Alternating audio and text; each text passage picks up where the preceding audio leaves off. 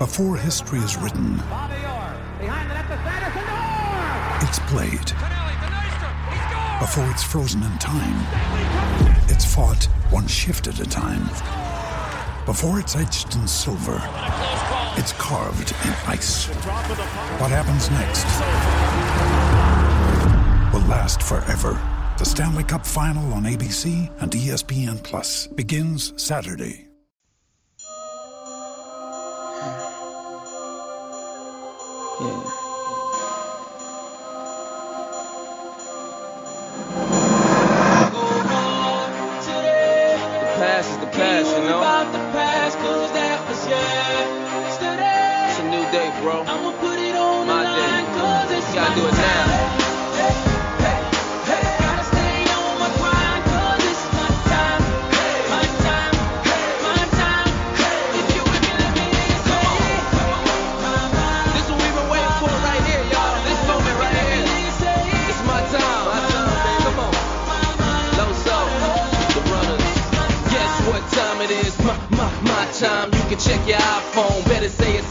Ladies and gentlemen, welcome to the NXT Rundown.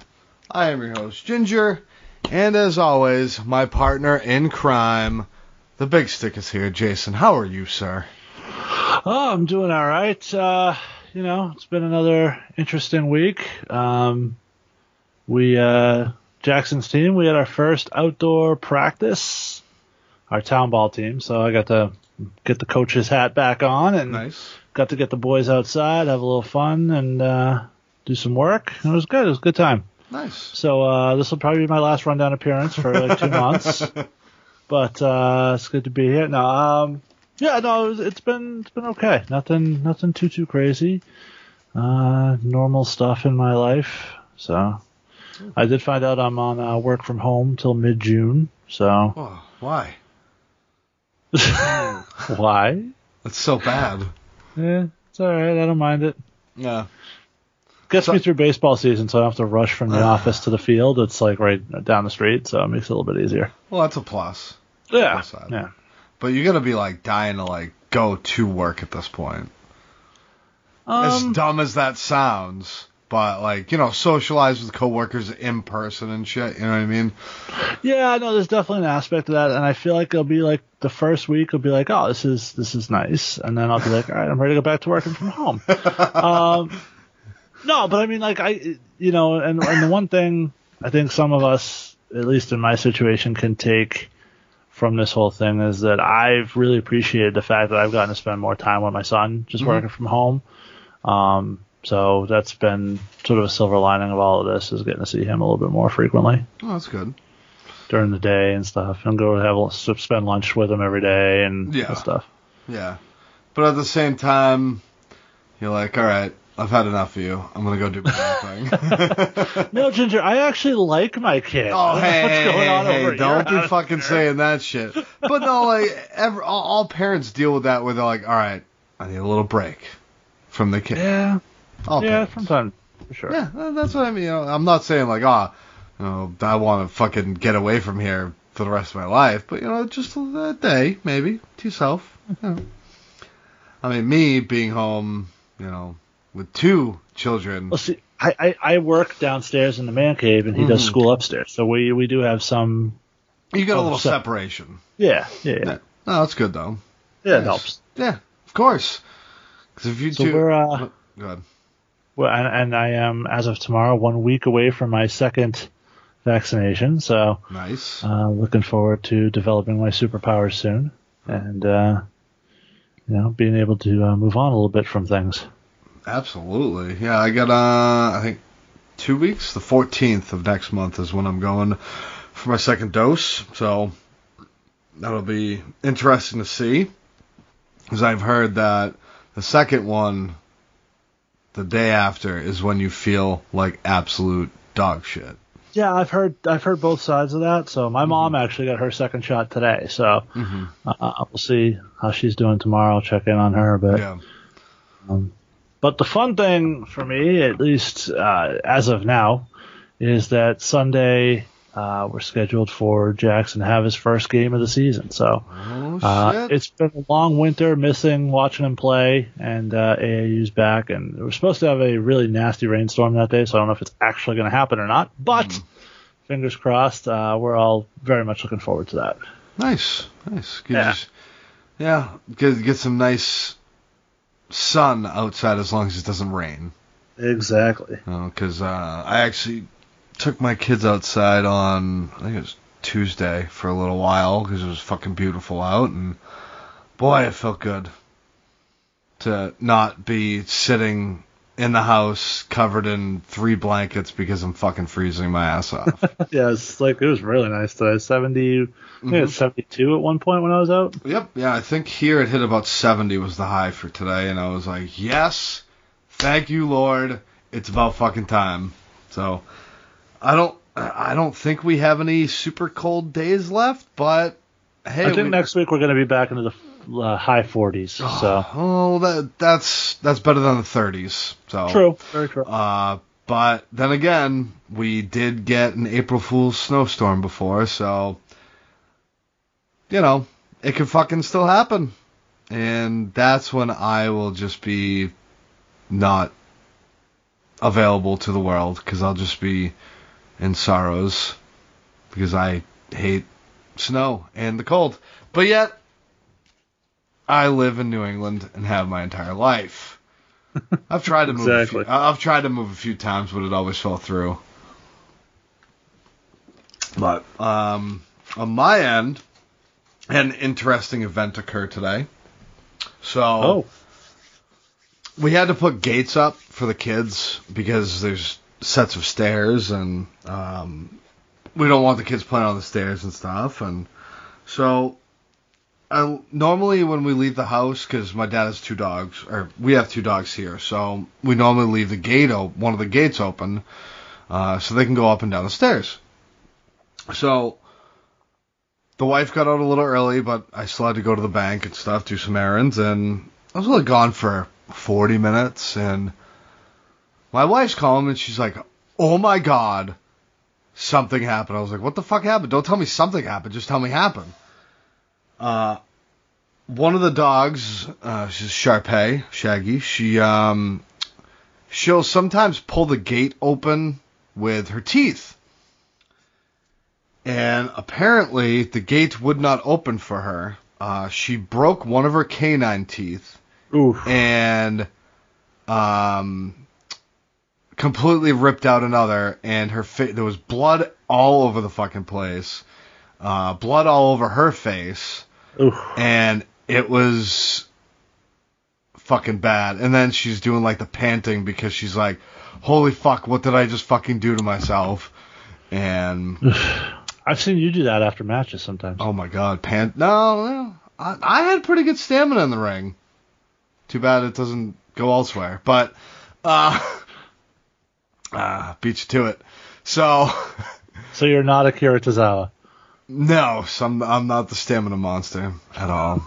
But no, it was fucked up because like my wife obviously cleaned it up and fucking she picked the fucking teeth up and put them on a fucking napkin. Literally the whole fucking root of the fucking tooth was right there. Like she cracked the canine in half and then ripped out one and then chipped a couple other ones. That shit's expensive for a dog too. $1,000. Yep.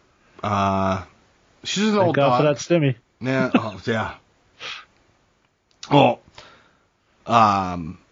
she's an older dog. Sharpays normally only live till 9-10 years old. She actually just turned 13 on St. Patrick's Day. I think you mentioned that a couple weeks ago. So she's up there for dog years, but she's still fucking chugging along. And she came home after the vet, and she was just kind of like, all right, that sucked. I'm gonna try my best not to do that again.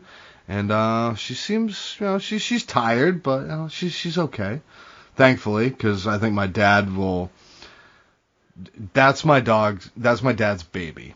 Yeah. Like full on, like he caters to her better.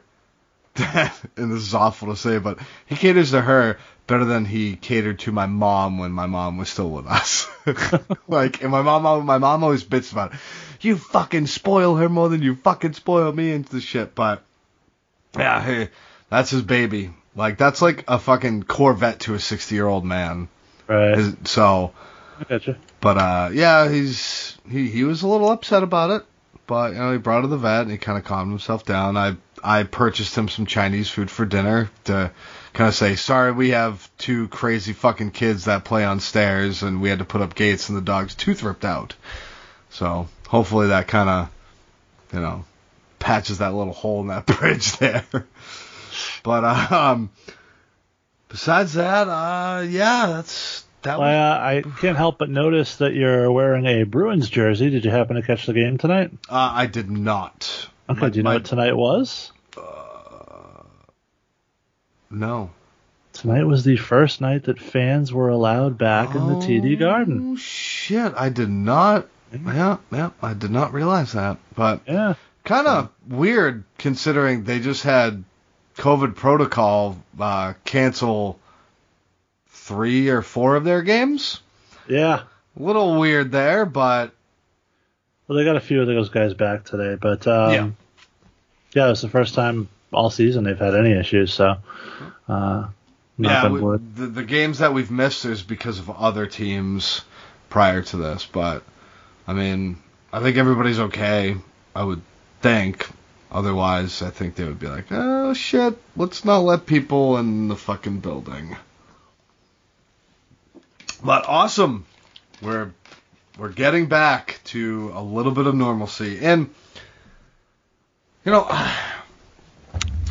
we have WrestleMania coming up. And they're obviously going to have fans there. I'm excited to hear actual crowd reaction instead of WWE 2K20 sound effects. But will you?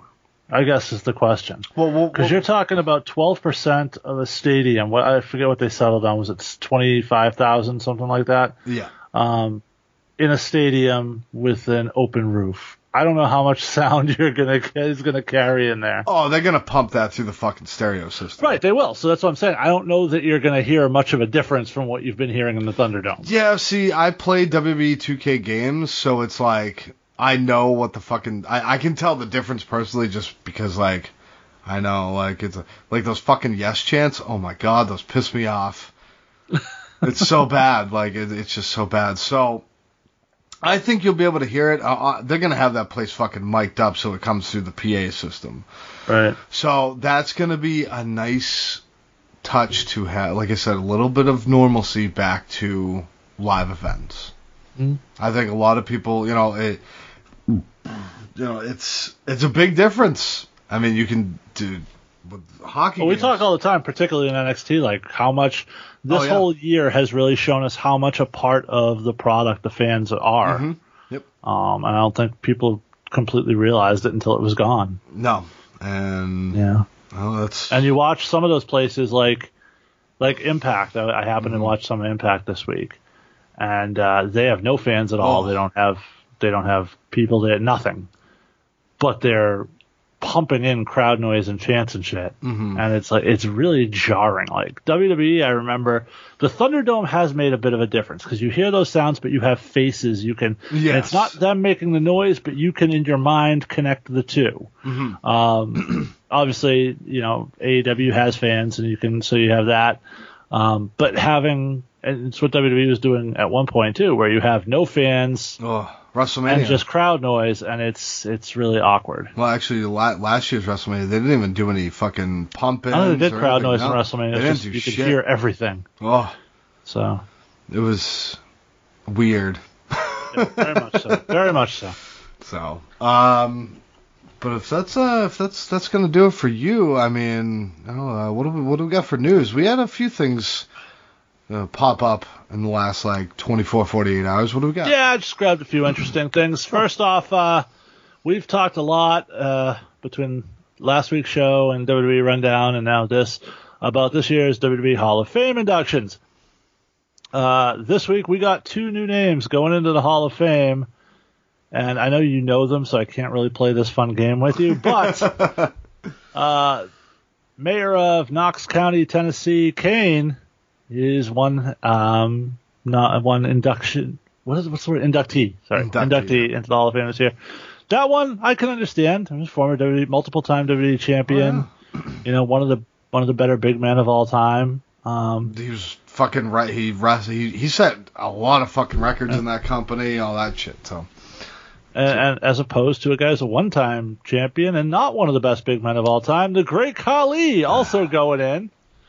Now, I've heard people, and even in our own host thread, say, well, if you thought Coco Beware was bad, the Great Khali is a Hall of Famer. Here's the problem. Khali is a former WWE champion. He reached the pinnacle in that company. Oh, God. For better or for worse. I mean, technically he's a two-time champion if you count the time he stole Jinder's title. But it's not, his career wasn't much. Like, name a spectacular match that he had. Punjabi Prison. That he wasn't even that good in that. And it was his own fucking match. The match was cool, but he wasn't cool in it. God, he was fucking terrible in that shit. Like, to the point it was, who was it? Was it Orton, the first match? Or Undertaker? Taker, yeah. Taker, Orton was with Jinder in the Punjabi prison. Yeah, and so we had Taker. Who else did he fit? I had it in my head a minute ago. Who else did he have in the Big Show was in one. I think. Big Boss Man. No. Oh, God. Alright, hold on. Let's see what we got. Kennel from Hell match.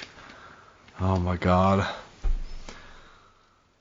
I think that's the biggest mistake that WWE would like. Well, not the biggest, but I think that's a mistake that they would like to forget about. Because I know there wasn't many of them. At all. It was, I want to say there's only been like 5, maybe? If that? I'm trying to find out when was he champion? Oh, 2005, maybe?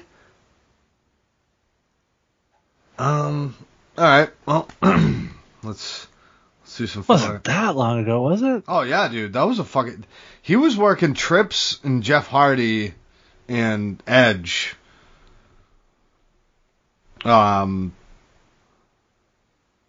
When he fucking was champion, he fought Taker a few times. This was definitely during Ruthless Aggression era, not area.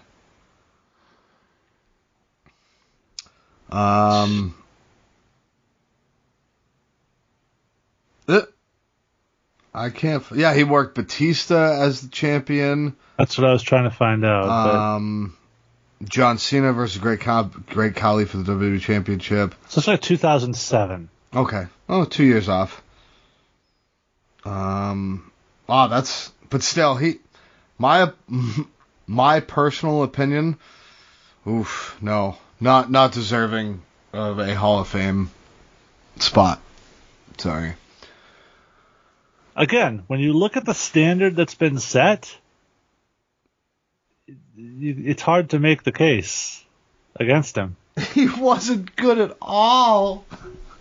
So neither was the Godfather. Yeah, but he was all gimmick, and he worked his gimmick fucking fantastic. Khali was all gimmick in that he was a big guy. Yeah, but Godfather could get through a match without fucking killing somebody with his hand. The Great Khali defeats Tatanka. Oh my God. Holy shit.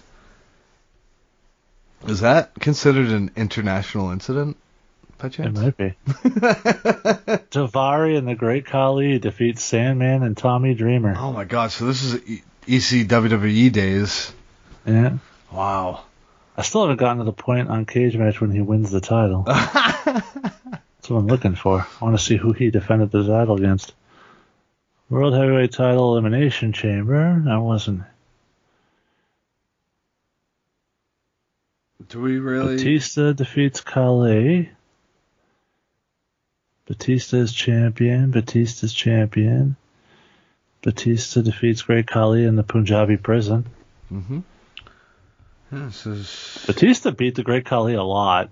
Yeah. Those are house shows. Hold on. Title change. Batista defeats Rey Mysterio and the Great Khali. Kane defeats the Great Khali. He lost a lot of title matches. Mm-hmm. But these are house shows, I think, mostly. Wow. So, yeah, it was definitely 2007. Okay, so here's the World Heavyweight Title Battle Royal. Great Khali wins. That was July 17th, 2007. Then he defeated Batista and Kane in a triple threat match at the Great American Bash.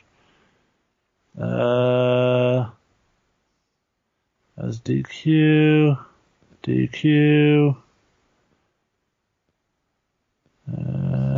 He won it in a battle royal. Yeah, I remember that part. I was trying to figure out when.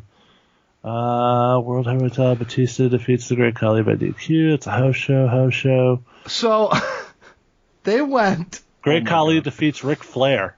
The Great Khali holds a victory over Ric Flair.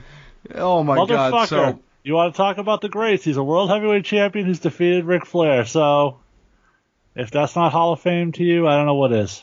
So, he won the championship by a battle royal because Edge had to give up the title due to injury. So they went the complete opposite direction with the championship. And nobody saw that shit coming now. So is that. Nobody wanted to see it coming. That's the problem. SummerSlam 2007, Batista defeated him by DQ. Mm-hmm. He defeated him by DQ a lot. When did the title actually? A lot. All right, so Batista defeated Mysterio and Great Khali in a triple threat match at Elimination Chamber. I bet he pinned fucking Ray. September 16th. So he held the title July, August, September. So he held it for 3 months. Wow. That's fucking sad. It's a Hall of Famer right there, sir. That's fucking sad. Really is. Uh-huh. All right, enough about that piece of shit. What's up for next news? As has become a tradition, anytime WWE moves a TV show, that means Impact is on the move. Once again, they have announced that their show will be moving to Thursday nights. Thursday? Yes. So now that Impact is on Thursday, a night when I know you're home, are you going to start watching it, Ginger? No, I have a podcast to record. Impact Rundown? No, I'm quite all right with that. I do not want to go through the agony of that show. Are they hour or 2 hours? Now. 2. 2? Yeah, no. Not worth 2 hours of my time at all. We need Jeff back. That's what happened. That's what we need. We need Jeff back to take that show and ramp it back up in a few people's faces. Hashtag we miss Jeff. Yes. All right, moving on. One of the few things I want to talk about related to last night's episode of AEW Dynamite was the announcement. Have you heard this announcement, Ginger? Probably not. Okay. If you liked Ms. and Mrs., get ready for the latest idea that AEW has stolen from WWE personalities because, beginning soon, Rhodes to the Top, the reality show starring Cody and Brandy Rhodes. Hilarity sure to ensue. Will you watch, Ginger? See my background? That's my face. People listening cannot understand that joke. It's my milkshakes guy. Wow. Does it bring all the boys to the yard? No, God no. Makes them run away. Okay. Is that on that's on TNT, correct? That's the only place that will put these people on TV, so yes. Talk about forced. I believe I can't remember who brought this up in our little text chat, but Circle jerk. Yeah, circle jerk. It's a big circle jerk too. Ever increasing. Are you trying to make people hate you? Ginger is somehow always the pivot man. I don't understand how this works. Anyway, go ahead. Hey, shit happens, man. Take one for the team. Why are they trying to do this? Because they're attention whores. I don't understand it. So now you got.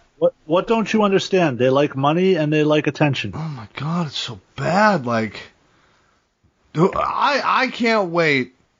Hold on, tell me it's going up against Miz and Mrs. Oh, I have no fucking. Oh my God, that would be fucking fantastic because then we could get another ratings war.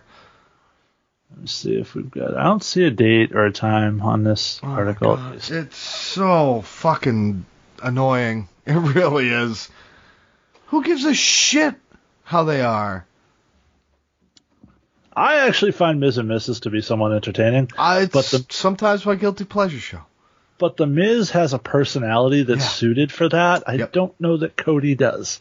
No. What's he going to talk about?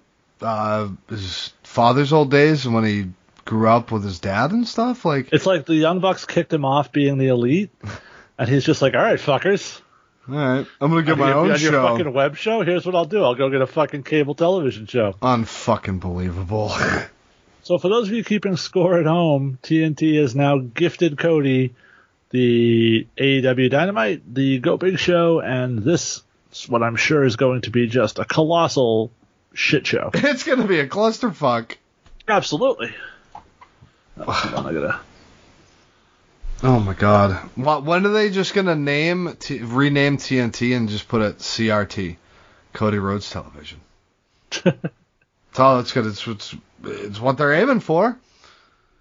What the fuck? That's what Cody's aiming for sure. Oh my God! Like, if you're that obsessed with yourself, start with a YouTube show and see how many viewers you get. He did. It was called Being the Elite. It worked.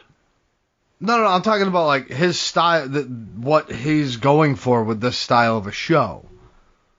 Being the Elite was popular because it had Omega, the Bucks. Yes, Cody, I'll give him that. And cameos. Here's my biggest problem, Ginger. Perhaps the least compelling person in the world of professional wrestling to me is Brandy Rhodes. Oh my God. I find literally nothing redeeming about anything she says or does. I have no interest in anything about this woman, but she's going to be a star of this show. How many action figures I will does she say have? I will say this.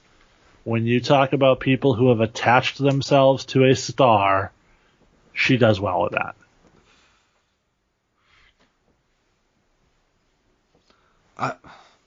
Yeah, I suppose. I don't know, man. That's fucking sad, though. Honestly, I can't wait to see what the fuck, just to see him be so upset about that ratings draw for that episode, since he's so obsessed with the fucking ratings. And I really hope it goes up against Miz and Mrs. Because that would just be like, really, man? You're really going for that, huh? Or as Miz would say, really? Really? My God. It's sad. That's... Oh my God. How obsessed with yourself do you have to fucking be at this point? Good God, man. Alright, I'm done. I was just going to let you keep going. I'm done. That's not worth any more of my time. Actually, you know what? I would have rather spent more time on the Great Khali than that segment right there.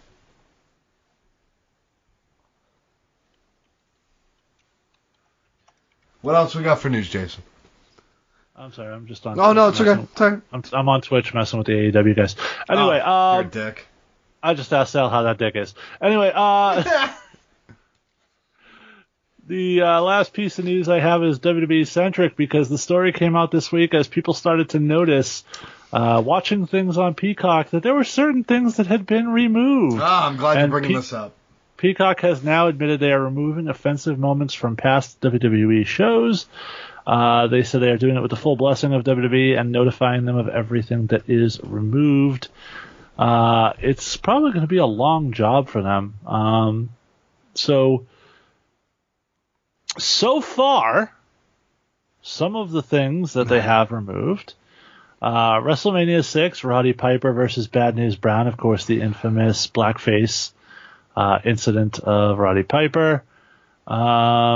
What else did we see here? The Vince McMahon. Yes, Vince McMahon, Booker T, where he called John Cena my N-word. They have, let's see, which of course they banned Hulk Hogan for using, but Vince can do it, that's fine. Apparently, skits with Triple H and D-Generation X during the Nation of Domination. Oh my god! Well, they did do that segment in blackface, so you know. But apparently, many more things are coming soon. So if they edit out the podium speech from DX, that's bullshit. Well, I mean, they weren't in blackface for that, so. Well, still, like this is so fucking annoying. And I said it in my feed. I said, nope, we can't. We have to have it so you don't see the mistakes that they made in the past. Nope, never happened. I don't like. So we're gonna disagree on this. That's Listen, I know, and I kind of got that from the feed, but it's. God, I'm trying to think of how to word this, but it's basically just like, just let it happen, and then if somebody comes across it. Like, blackface, understandable. Okay?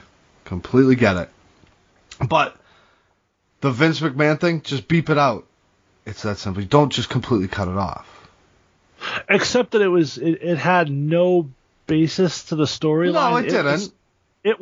That segment was simply there so you could get the comedy reaction shot of Booker T hearing Vince McMahon use that word. Exactly. That was the only reason that segment existed. I know. So it's not damaging anything to take it out of there, and it's something that gets that word off. That you got to remember, Peacock is an NBC product.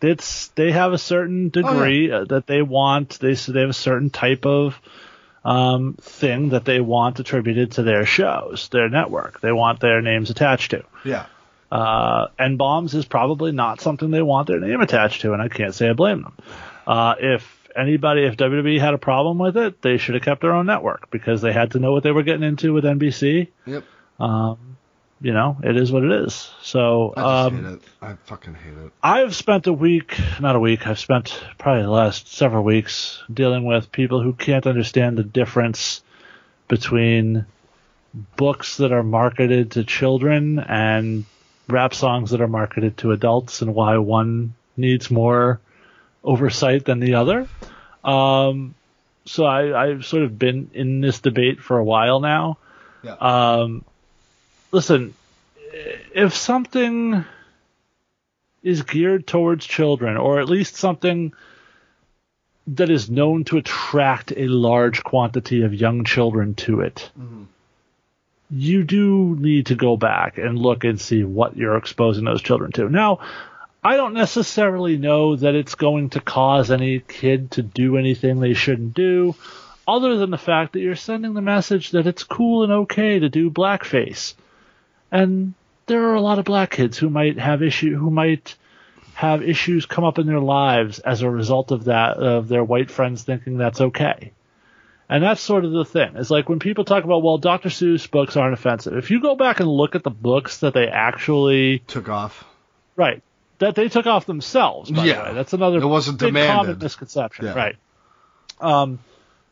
The racial stereotypes in those books were pretty heavy, over the top, pretty bad, and geared towards mostly people of Asian or African American persuasion. And I can say, if I was sitting in a room next to an Asian person and that book got opened and I saw and those pictures were there, and I would be very uncomfortable, because that's not how I would want my race portrayed to young kids, to think that that's how you should view and draw and think of us. And there's nothing wrong with that. We talked a lot when Kofi won the championship about how until that moment we didn't really understand, until that MVP Shad Gaspard video, we didn't really understand what representation the impact that representation like that could have. What we're seeing right now is people advocating for representation on the complete opposite side of the spectrum, a very negative, bad, damaging representation that we're just trying to make go away. And that's fine. People go back. A lot of the Tom Sawyer books were rewritten and edited to remove things that shouldn't have been there. And it's not on the author because they were writing it in a certain period of time. Yeah. And you know what? The world changed. We evolved. We became more sensitive to the fact that there were people who didn't really think this was something they wanted read to their kids in school. Understandable with that. Problem with that. I really don't have a problem with that. So the thing that it's a simple, because I'm not sure if it's available on Peacock, but is there a parental control? I haven't gone through the Peacock app. I haven't gone through it enough to know, and I don't usually turn those on, so I wouldn't look for it. But yeah, so but I mean, for kids, yeah, like probably. You're talking about swears. I think that's an entirely different ballpark. Yeah, feeding into racial stereotypes. Yeah, no, but it's especially in the world today when we're talking about all the racial unrest going on. I think the last thing you need to do is to glorify. I'm not saying glorify it. Don't. Or even acknowledge really stupid fucking things that people did in the past like that. But now you're bringing attention to it. Like so again, like I said, the blackface, no, like that, bad. But verbal and such, like I'm not saying this is okay, but a simple warning or warning label, I believe they had on WWE Network when they had the NC-17 rating or whatever the fuck it was, TV-14. You're also comparing and contrasting Vince McMahon's standards of what's acceptable to NBC Universal. And that's the thing. That's why I'm like, and I haven't looked, but I wonder if Trish Stratus barking like a dog has been removed. Oh, I'm sure that's going to get taken right the fuck off. I'm surprised that wasn't. Yeah, I'm surprised that's not the fucking first thing that. And let's be real, all this shit's going to live on YouTube forever. This isn't going to make it go away. Yeah, well, this is just going to take it off of the streaming platform. I was going to say, so now it's the content now. Does that give Peacock the right to take that stuff off, or NBC to take that stuff off of YouTube? I mean, because technically they own the rights to it now because it's on their network. Potentially, but it's one of those deals that's never going to be gone. Yeah. I mean, so, but I don't know, like, censor some the really fucking bad shit, but put a fucking warning on it for the TV-14 shit.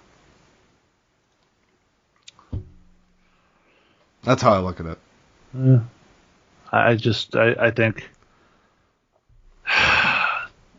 if it bothers somebody and it doesn't hurt you in any way, then just get rid of it. It doesn't cost you anything to make another human being more comfortable in their own skin. Yeah. I mean, if you're talking about, changing history or damaging somebody else's perception, then that's a different ballgame. But if we're talking about, removing Vince McMahon calling John Cena an N-word, I don't think anybody's getting anything out of that other than laughing at the cringeworthiness of it. Yeah. And I think if it bothers somebody and that's all we're getting out of it, then it's okay to just say, this was a fucking colossal, stupid fucking thing. I'm going to move on. You're talking about leaving something there that could educate or better somebody's opinion of something. And I don't think that's going to happen from anything like this. So, it's sort of like, and I know another thing people went up in arms about was the whole Aunt Jemima thing. Did you ever give a fucking second thought to the picture on that bottle until somebody said something about it? No. So it didn't affect you in any way, shape, form, or fashion. And as a middle-aged, middle-class white guy, it didn't bother me either. But if a black person is bothered by it, removing it doesn't change my enjoyment of the syrup at fucking all. Oh, the syrup's delicious. And one of the things that I've enjoyed sitting back and watching on social media over the last few years is a lot of people I know, a lot of white people I know, telling black people what they should and shouldn't be offended by. Oh my God, it's so fucking bad, dude. It's like you don't get to do that. No. Like, that's not how it works. That's not how any of this works.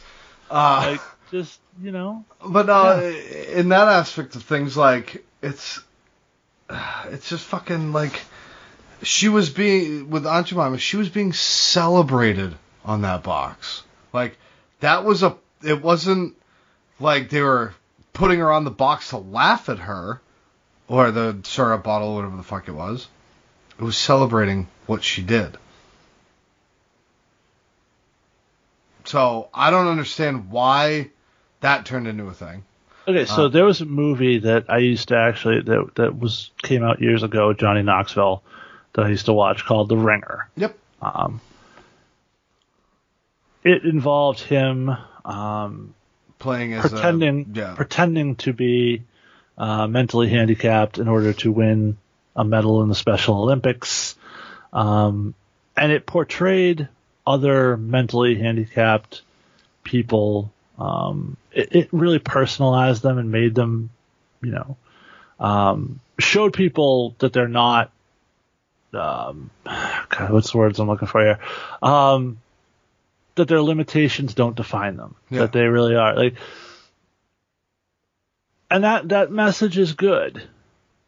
I think we can find a way to get to that message without having Johnny Knoxville play up into all of the negative stereotypes of what a mentally challenged person is. So if you want to tell me that movie shouldn't be shown on TV anymore, I'm fine with it.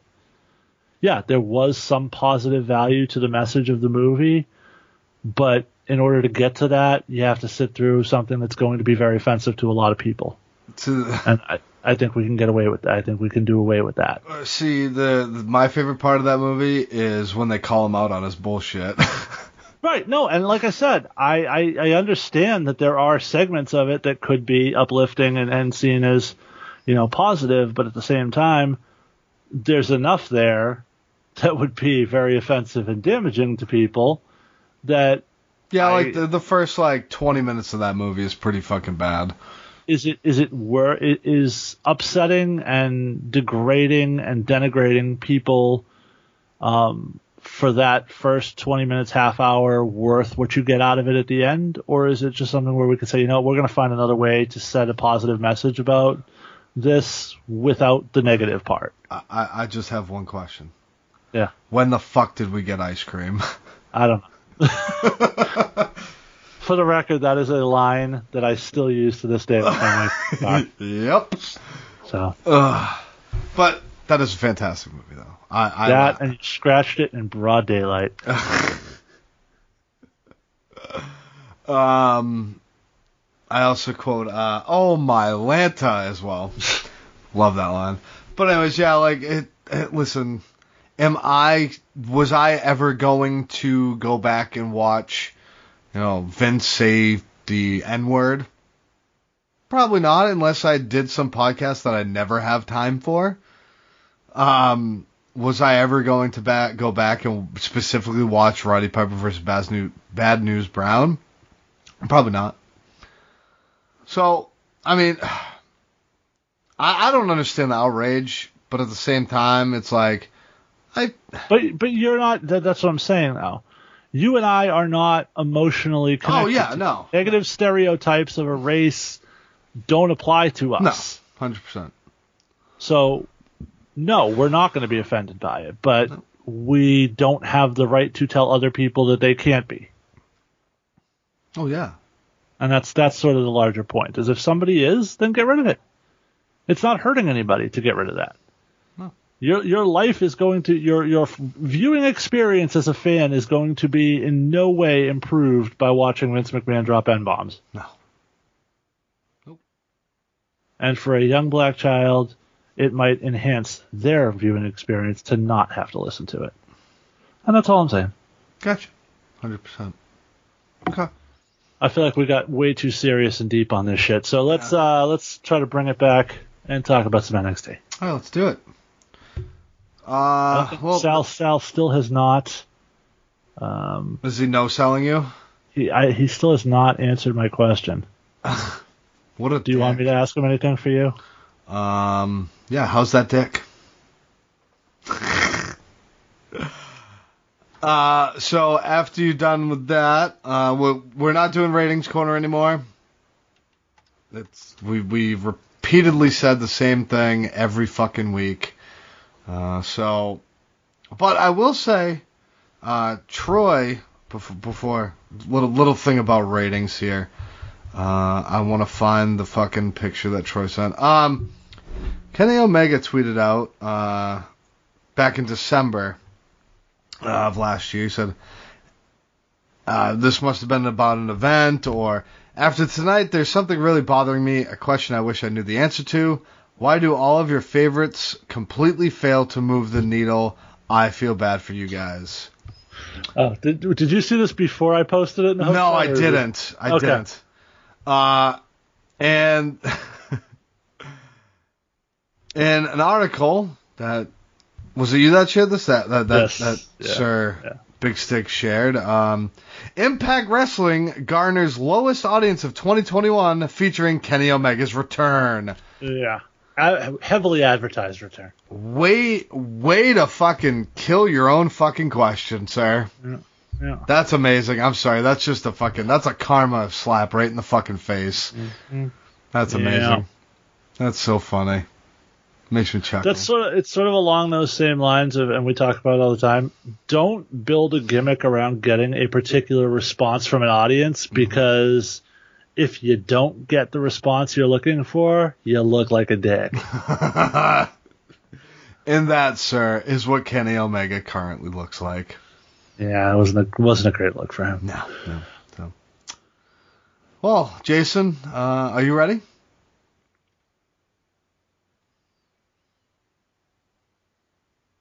Yeah. You motherfucker.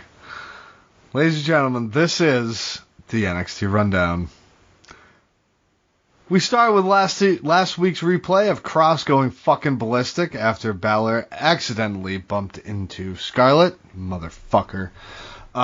Then we see Adam Cole arriving with security guards escorting him into the building. We go to the CWC, and Dak and Rack are in the ring for their match against Io Shirai and Zoe Stark. We then get the... Good. So Raquel and Dakota didn't get an entrance, so Zoe Stark could get hers. Yep. Cool. Mm-hmm. Still, Zoe Stark is probably most in NXT in need of new gear. Yeah, she's got Dino Bravo symbols on her gear. It's just like generic wrestler number 5 gear. Yep. She shouldn't even have her fucking name on it or anything. Like, just do something. Up your game, girl. You're on TV every week now. They're clearly building you to something. Mm-hmm. Spend a couple bucks and get some gear that makes you stand out a little bit. Shit, I even had my own fucking personalized gear, for Christ's sake, and I'm piss poor. Yeah. And jerking the curtain on indie shows. So she's in the WWE. I mean, well, she's curtain jerking on NXT, so that's somewhat. Yeah. Oh, she's jerking the curtain. You were jerking the promoter to get on the show. But anyway. Hey, I pulled my fucking shit to at least get one. You pulled his fucking shit too. Oh, gross. We get the announcement that on night 1. I think it was announced earlier, but they bring it up again. The main event of night 1 of NXT TakeOver Stand and Deliver, Io Shirai versus Raquel Gonzalez. I do like the fact that they are putting the women as a main event spot on night 1. I think that's a very nice little touch. I mean, they main evented TakeOver in your house, too. So, I mean, it's not like it's a first time for women in NXT. No, but this is a pretty big one because it's a fucking WrestleMania weekend, and... It's actually, to me, an easier one to do because you have 2 nights. Yeah. So you can do that and still have Finn Balor. It's not like you're putting them on over Finn Balor. Like, the TakeOver in your house one, they were on over the heavyweight championship match. Yes. That, to me, is a bigger deal than this. Okay. And to be fair, this was one of the matches we thought would main event night 1. Yeah, one of the fucking 15. It was one of the every match on the card that was suggested by main event night 1. Zoe and Raquel start the match. Raquel screams at Zoe in the corner after overpowering her, telling her, "You think you're stronger than me?" Zoe then hits 2 knee strikes in the corner, but Raquel takes over with a clothesline. Then a tag to Kai and an assisted double stomp gets a 2. Matrix by Io after she's tagged in. Then rolls Kai backwards, then hitting a basement dropkick, which felt like that basement dropkick. Like Kai was waiting for like 10 seconds for that to fucking happen. Yeah. Kai is trapped in the corner, and Io tags Zoe, and she delivers a brutal running back elbow in the corner. Looked real nice. Dak and Rack hit the assisted go-to kick, and Zoe almost lands on her face. That could have ended up really bad, and that gets a 2 count. Io gets the hot tag, hitting a shoulder block, a flatliner on Kai, then a roll-through double stomp to Raquel, followed up by Meteoras in the corners to Dak and Rack in opposite corners. Io hits a moonsault off the top to the outside to Raquel. Get back in the ring, and Zoe goes for a pump knee, but Raquel catches her into a single-arm powerbomb.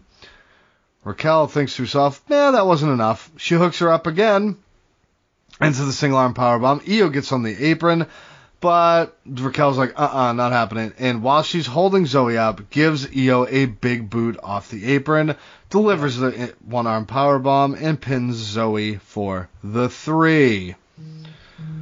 Nice. Raquel and Io come face-to-face, and Io turns around and takes out Kai, but turns around into a big boot from Raquel. They go to the outside, and Raquel single-arm powerbombs Io onto the announcer's table, and it does not break. Yeah, it's like after that whole Tony Storm thing, they were like, all right, we're going to make these things nice and sturdy. And they went a little too far in the other direction. Holy shit, that looked like that fucking hurt, because her back landed directly on a fucking tablet. Yeah, Oof. Yeah, it didn't look good. Oof. And she looked like she was hurting for certain. Mm-hmm. Absolutely. Hurting for certain, she was. Thoughts on this tag match? It was all right. I mean, it was not. There were some spots, obviously, that weren't quite as clean as you'd have liked them. Mm-hmm. Raquel came out looking dominant, which I think was ultimately the end goal. Mm-hmm. Here's my question coming out of this, because I think we're both pretty certain that this takeover was going to be sort of the crowning moment for Raquel to defeat Io for the championship. Do you feel any different coming out of this match? Because they made such a concerted effort to make Io look weak and sort of less than Raquel. And typically, almost as a way to paint Io as the underdog so that when she wins at TakeOver, it's a bigger moment. Also, I for the first time of late, I had reservations if Raquel was ready for this spotlight. Mm-hmm. Watching this, she just didn't look as comfortable as I've seen her in the past. I don't know if you got that vibe. A little. I'll say a little bit, because I feel like they. I don't want to say move past her, because obviously that's not the case, but I feel like this push that Zoe is getting right now is like kind of making Raquel look. Well, Zoe's getting a different push, though. Zoe's getting a push without ever winning a match. She won her first one. She won her jobber match, yes. And then she's lost every time since. Yeah. The next week, I think it was against Io. Ooh, that was a rough one.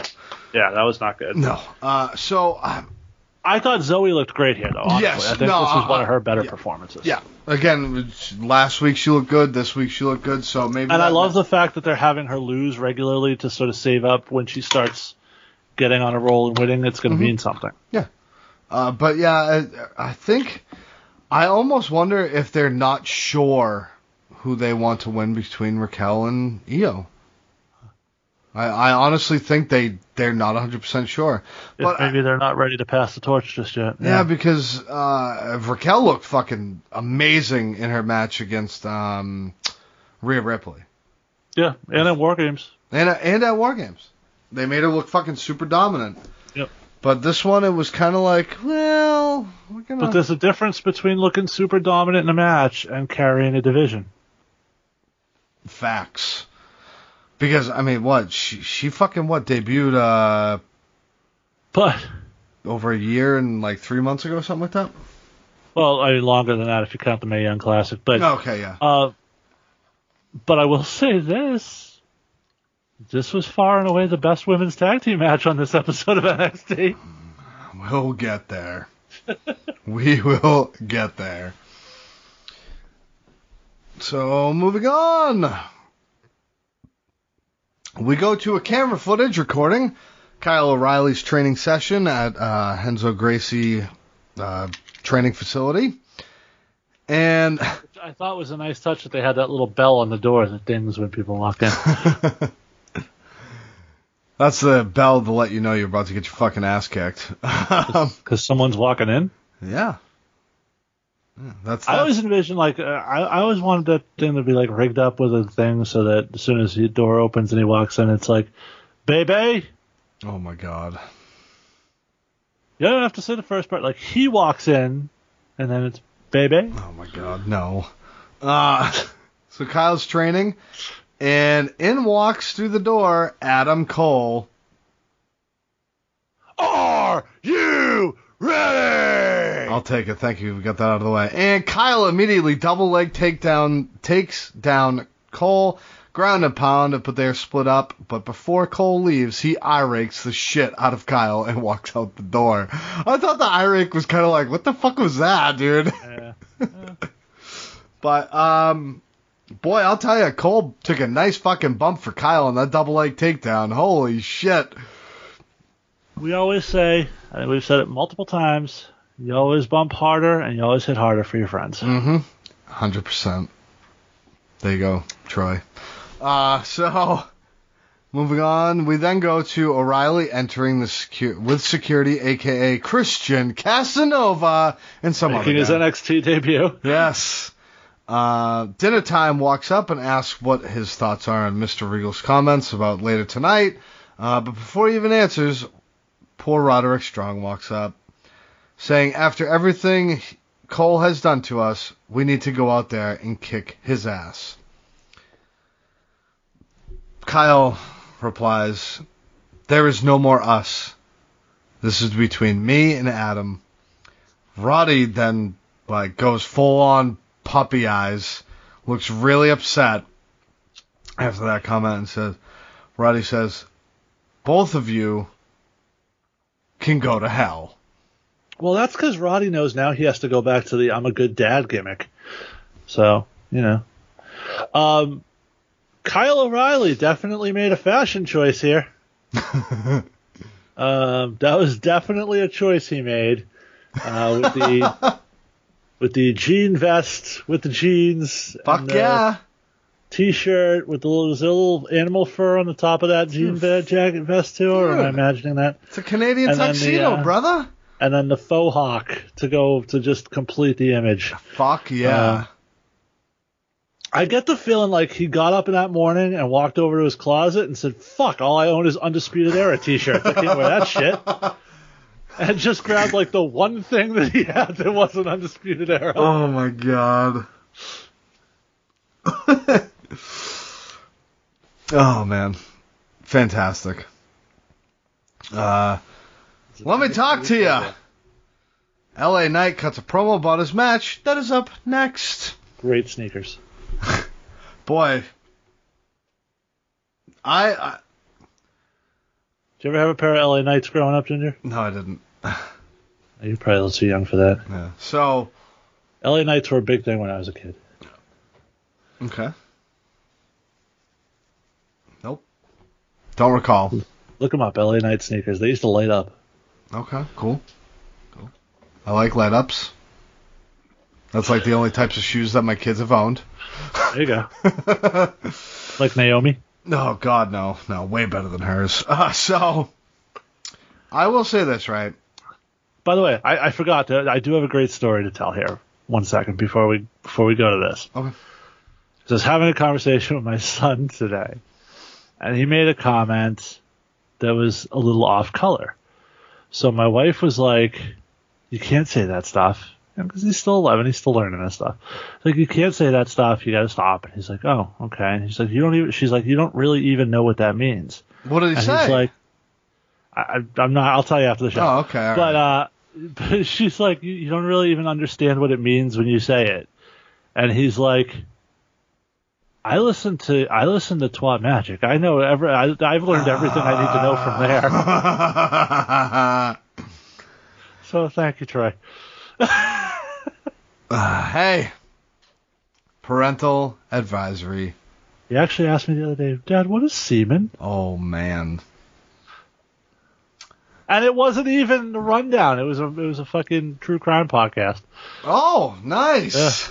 Semen was found on the scene. Oh my god. Yeah. So there's a bunch of naval officers just standing there watching.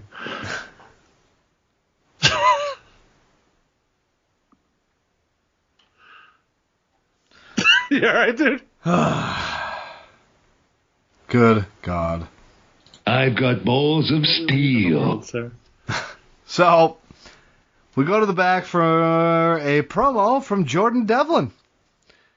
And all I care about with this promo is that he says he's going one-on-one with Kushida. That's all I care about. Didn't care about anything else in this fucking promo. I was like, yes, we get to see Kushida. Did you remember that they wrestled before on NXT? No. Yeah, way back. A while back. Was it in Cruiserweight Classic? No, it was when Devlin first came over. Really? Huh. Interesting. Why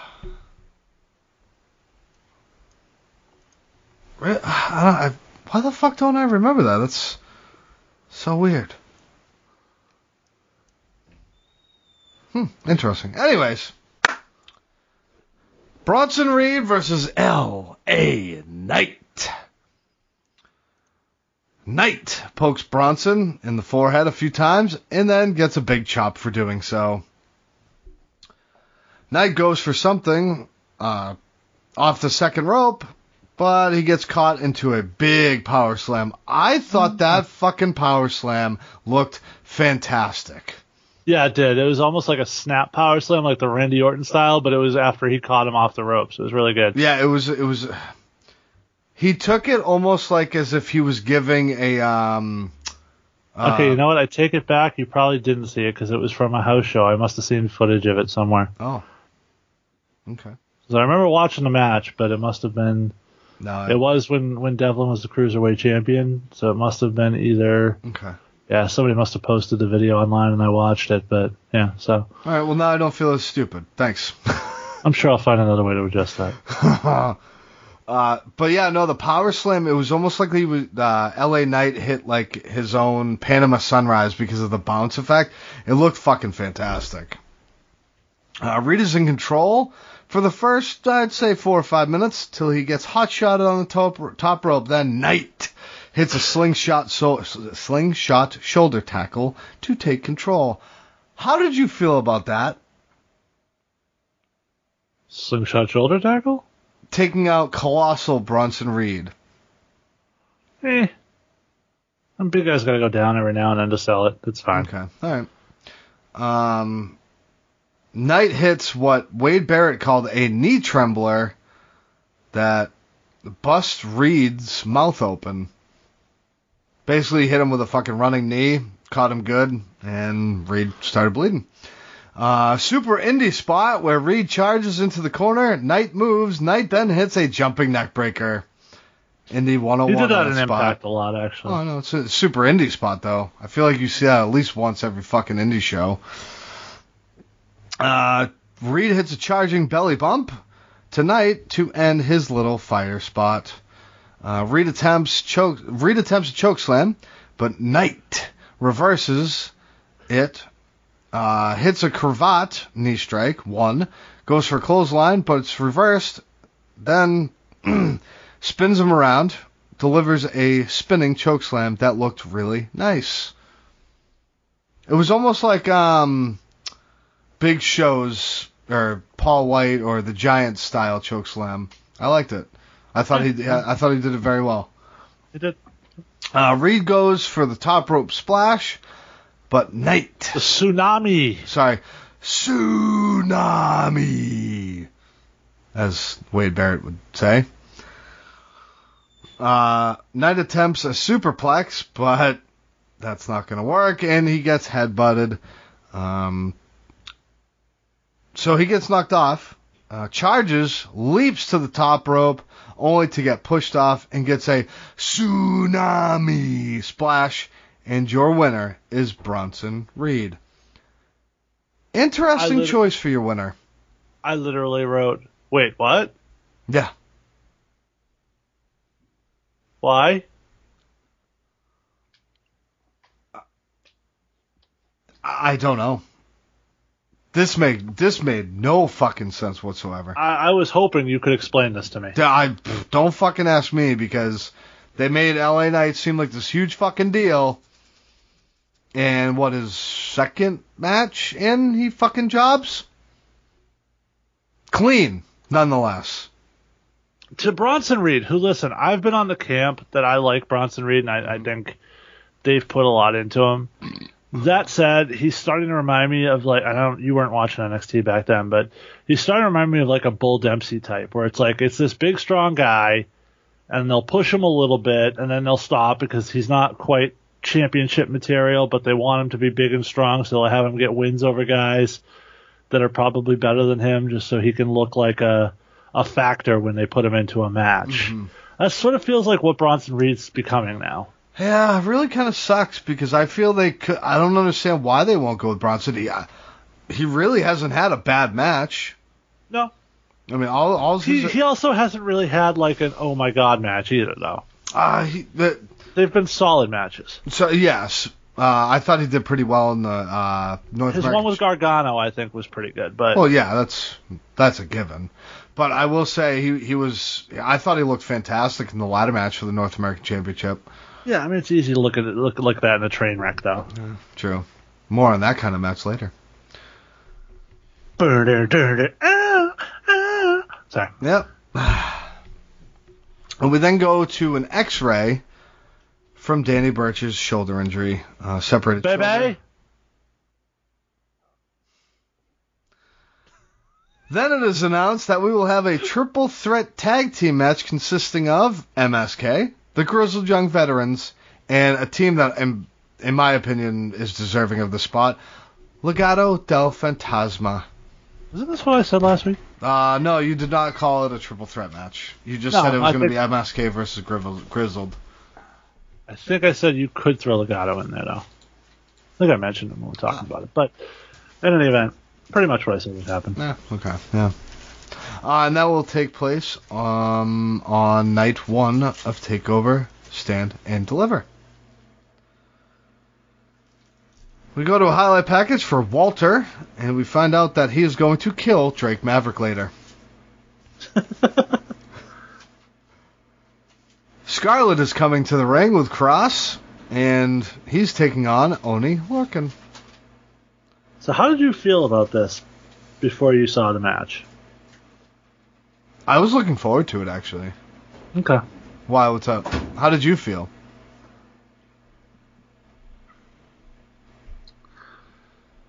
Because obviously you asked me because you had a specific feeling on it. I say this as somebody who's a fan of Oni, but I felt like, why are we doing this? He hurt his partner. I get that, but it sort of feels like, for a guy who's about to face Finn Balor for the championship, this seemed like an interesting stepping stone, which if done one way would be fine, but the way they did it, I'm not sure I liked it. Okay. All right. So let's get into it, shall we? As soon as the bell rings, Oni attacks, but Cross hits the buckle, but Oni dodges it and hits a few more punches. Cross just tosses Oni out of the ring and slams him into the boards and tosses him back in. On the other side of the ring, after Oni rolls right to the other side, he attempts a suplex on the outside, but Cross blocks it and delivers one to Oni. Oni hits some big chops, and Cross sells them really well. Oni goes outside again, and Cross follows him, but Oni charges him into the apron. Back in the ring, and Oni hits a corner drop kick and a back elbow, but on the third attempt, Cross retaliates with a big clothesline. Saito suplex by Cross to kind of take over. Cross then Was it a tells... Saito or a Doomsday Saito? It was Saito. Because you just went Vic Joseph on us right there. What? How the... Don't you... Don't. I'll hit myself with the shame bell then. I just meant that you were banging Mackenzie. Oh, I wish. Cross tells Lorcan that he enjoyed hurting Birch. Lorcan then fires up a bit, goes to the corner. Cross charges and shoulder tackles the post. Then Lorcan delivers a single arm DDT. He hits some big chops, then a face slap, chop blocks, and 2 running uppercuts. Goes for the blockbuster, but Cross moves and delivers a big boot, a Doomsday Saito suplex, and the running forearm for 3. Man, I fucking hate that finish. I don't like it. We covered that last week. It's just the sort of blah. But so after the match, Oni just rolls to the outside and is on the rampway. All right, so before we get to the day after the match, let's... This was probably one of the most competitive matches that Cross has had since coming to WWE. And that begs the question, why? Why is Oni Lorcan, a guy who, up until the tag team run, was a solid mid-card guy in NXT, able to go blow for blow with the guy who's undefeated and is competing for your heavyweight championship? So, I know this is going to sound stupid, but I already said it. He took out his tag team partner. He's filled with rage. I get that. You know what I mean? I understand him wanting the match, but Cross should have destroyed him. You got to tell a little bit of a story. The story is Cross has destroyed the tag team champions. Exactly. So Oni wants his payback. No, but I'm saying the story is Cross destroys both of them and then moves on to Balor. I didn't. I mean, if you're telling me that we're going to push Oni Lorcan as a singles guy and put him in the North American title, fine, great. Mm-hmm. But if you're not, then all you did was take a non-entity in the singles division and have him go blow for blow with the guy who's fighting for your heavyweight championship. True. I'll accept that. Takeover. Yeah, okay. I see where you're coming from on that angle. This would be like, okay, so Drew McIntyre's challenging for the championship at WrestleMania, right? Mm-hmm. This would be the equivalent of... Jeez, what's a good way to put this? Carlito?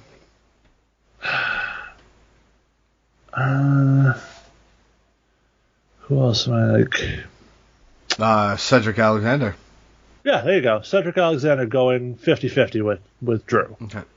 Going into WrestleMania. Now, I wouldn't say this was 50-50. I'd say probably 35-65. But 60-40. Whatever. It's splitting hairs at that point. But it was more than it should have been. Yeah. See, I didn't mind it. I really didn't. Yeah, I wasn't. I don't know. The match itself, the work, I liked. I thought they were fucking physical as hell. I thought they beat the shit out of each other. You could see the welts forming already. But I don't know. I just felt like Oni doesn't have a profile enough that he should be getting that out of Cross. Okay. Well, will you feel better about it if they do kind of push Oni as a singles mid-card guy? I mean, maybe, but I don't know. Just I to be fair, I gave the same degree of shit to AEW when they had Kenny Omega going blow for blow with fucking Alan Angels months ago, and other people had no problem with that. So Meltzer mostly, but you know, I sort of feel like the guys that go toe to toe with the guys of that caliber should be of that caliber. Maybe that's the old school in me. I don't know. Oh.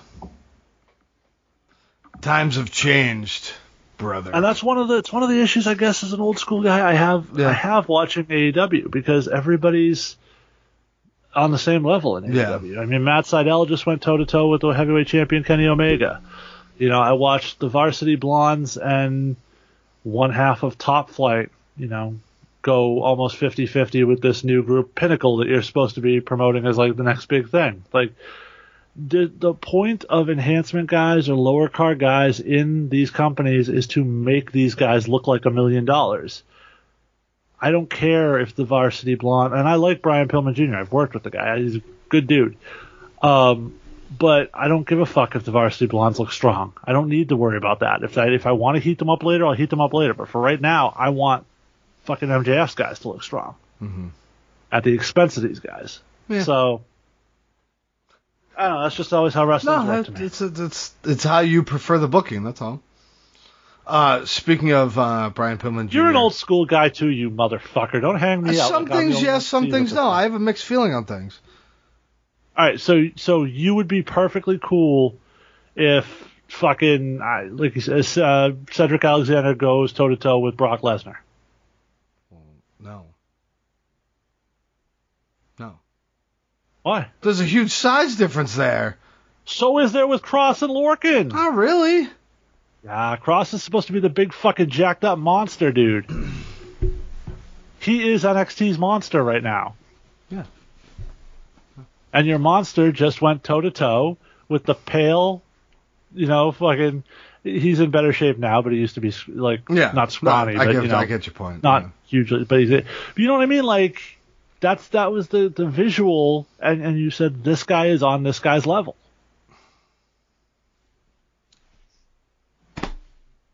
To each their I guess own. I'm the only one that to cares each their about own. Well, no, there's only two of Okay. us, so how long can we go on with this conversation? We don't see eye to eye on this situation. That's all. Okay. Yeah. Speaking, you brought up Brian Pillman Jr. He tweeted out once he saw that Peacock was editing stuff out and said, "None of my dad's promos will be on Peacock ever." Probably true. And then I saw a funny comment. It said, that one with Stone Cold probably won't be. Well, it's funny because somebody fucking commented on it, retweeted it. It goes, "Yeah, they'll probably edit out that gun and put a walkie-talkie in his hand." Anyways, Cross cuts a promo after the match and says, "Your actions have malice, tension. I appreciate that. Because I was giving respect to a man that didn't appreciate it. Despite that you are a champion, when I held your neck in my hand, it felt like anybody else's. You see, Mr. Balor, when you light the fuse, there's no stopping what happens next." And Balor's music hits, which I was kind of surprised about, to be honest. But he walks out slowly down the ramp, approaches Oni, and just steps over him, saying, "You took your best shot last week, and I'm..." For the record, that is how a top guy should act towards Oni Lorcan. Just saying. Good. "You took your best shot last week, and I'm still walking. But you're testing my patience. When a man is young, he fights with emotion. Some people call it demons, but it's just emotion. You still fight with emotion. Everything you do is out of reaction, and in those moments, you're sloppy. And in those moments, you're vulnerable. At TakeOver, I'm pushing you to the point, and you have two options. One, you surprise everyone and you master your emotions. Or two, what I believe will happen will be a repeat of last week, and your emotions master you."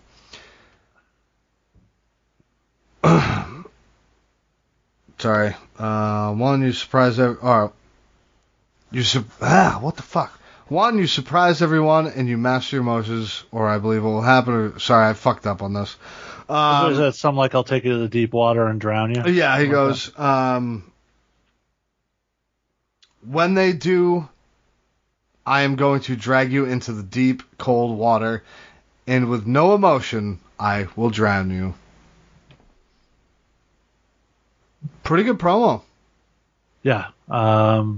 He's elevated his level on promos.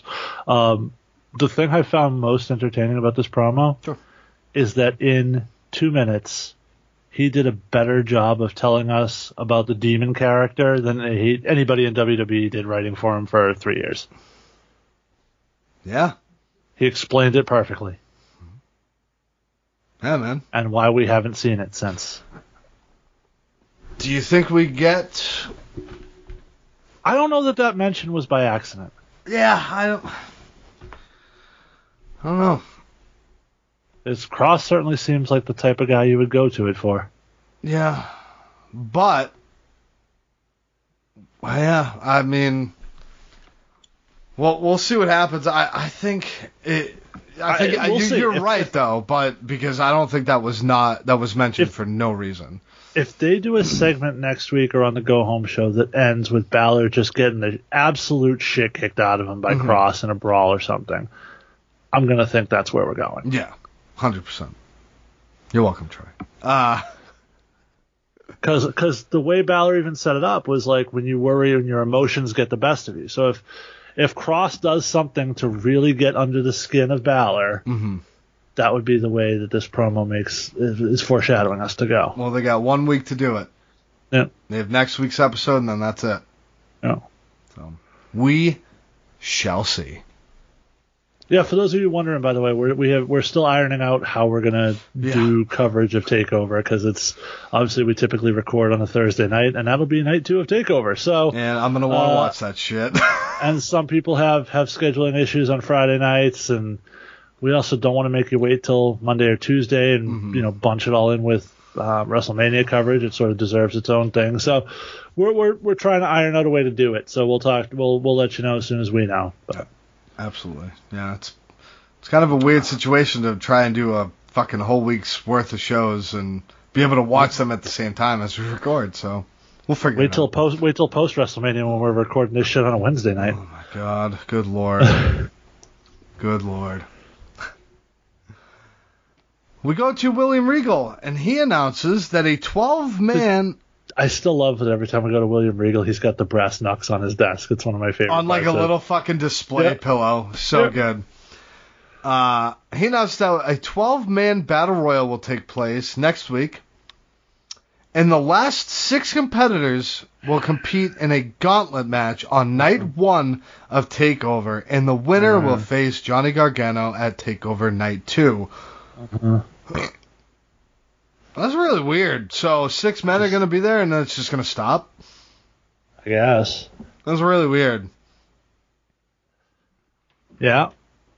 That's really fucking weird. Because at first I thought he meant like when it gets down to the 6, 2 guys will start, and then they'll do it. But I was like, and then they kind of explained it better later, and I was like, whoa, what? Huh? That's... I mean, it's an interesting way to do it, I guess. It's new, it's creative. I mean, I'm not going to shit on it because I've never seen it, so... So let's run through the 12 guys involved. Sure. You have Kushida, Bronson Reed, Leon Ruff, Dexter Lumis, Cameron Grimes, Austin Theory is in there. You have Roddy Strong. You have Swerve Scott. You have L.A. Knight, Tyler Rust, Pete Dunne, and Jake Atlas. So let's go through and figure out the 6 who won't move on. I am going to say Jake Atlas, Tyler Rust, Bronson Reed. I don't know. I think that L.A. Knight win was for a reason. Swerve Scott. Probably Roddy, honestly. LA Knight probably will get thrown out by Reed, so they can sort of continue that. No, Roddy's not getting eliminated. They want him on a takeover. And Leon Ruff. Oh, if Leon Ruff advances, oh my God. So I think we're getting Kushida, Bronson Reed, okay, fucking Dexter Lumis, Cameron Grimes. What? Who? Cameron Grimes. Who? Cameron Grimes. Cameron Grimes. I already did it once. Pete Dunne. So then that 6th spot, I could make a case for 3, 4, 5. So then you're talking about 1 spot basically to be decided between Leon Ruff, Austin Theory, Roddy Strong, Swerve Scott, L.A. Knight, Tyler Rust, and Jake Atlas. Austin Theory, probably. So, here's what I think. I think Bronson Reed is eliminated by L.A. Knight, so he doesn't make the gauntlet. And I mean, Loomis is winning this, right? That's a fucking given. And I fucking hate that. I know you do. All right, if you were to book this, who do you have winning? The 6 men winning, are winning the overall, or the 6 men? No, who do you want to face Johnny at TakeOver? I mean, I know it's not gonna happen, but I think Roddy would be fucking fantastic. But I know Roddy would be good. I want Pete Dunne. Yeah, but he claimed to be the best technical wrestler. It's gonna be Pete Dunne because everybody says Johnny is. So. Well, did you? I don't think we've gotten it yet, but did you catch the Kushida promo before his match this week? I did, but yeah. At one point in the promo, he calls himself the best technical wrestler in the world. Yeah. Okay, I'd prefer Pete Dunne, but I think that I think we know where that's going. It's Loomis. Yeah, Loomis is winning. Unfortunately. But when was the last time you saw Gargano in a bad match? It doesn't mean. Listen, I understand your hate for Loomis. It's not my hate for Loomis. You keep saying that. That's not what it fucking is. Loomis is fine. Loomis is a main roster gimmick. Yeah. And it's a gimmick that's fucked up because he shouldn't be a fucking artist. They've sort of ruined all the scariness out of him by making him a fucking artist. But I just picture him with like a fucking beret on, eating a croissant, doodling outside of a fucking coffee house. I don't understand that. Like, they need to drop that. I don't need that. Yeah, exactly. But I just yes, Johnny will be able to get a good match out of Dexter Loomis. Mm-hmm. He could get a match of the year out of Pete Dunne. True. Or he could get a match of the year out of fucking Kushida or Roddy Strong. So, yeah, you can get a perfectly passable good match, or you could get an amazing match. And I want the amazing match. It's not a knock against Dexter Loomis. Yeah. It's just the fact that there are better options in this Battle Royal. Absolutely. If he doesn't win, I think me and you will both be fucking shocked. Yeah. But, yeah. So, I'm not even going to say that. Yeah. So let's go back to the Pete Dunne thing. And how do they set up Pete Dunne and Kushida, and where does it take place? NXT on USA or at... Probably USA. Yeah. Huh. I think they're at 5 matches on both shows now, aren't they? No. Nope. They're missing one match. I think it's probably the last match that's going to happen. That's going to... Well, they're going to add the women's tag titles, yeah. which we'll talk about and later. That's going to top it off. Yeah. That's going to top it off. I have the whole rundown for both cards if they gave us we'll talk for later. Anyways, let's get this thing moving. Oh, speaking of Kushida cuts a promo saying Devlin has been impressive in NXT UK, and that's why he accepted his open challenge for this week. And he calls himself the best technical wrestler in the world. Yes. It's the first time we've mentioned it on the show. Yes. Next up, we get Drake Maverick versus his executioner, Walter. Drake immediately attacks, but his body slammed right away, then powerbombed, and the ref ends it when Walter puts him in a half crab. Thank God they didn't even give Drake Maverick a lick of anything. Why? Shouldn't they go 50-50? Oh, stop it. Shouldn't they be going 50-50? Stop. Walter's the monster. You want to bring Drake up to his level, right? This isn't AEW, brother. This was it done right. This is my point. This is what it should be. Boom, you're fucking done. I don't know. And then you question if Drake Maverick is alive.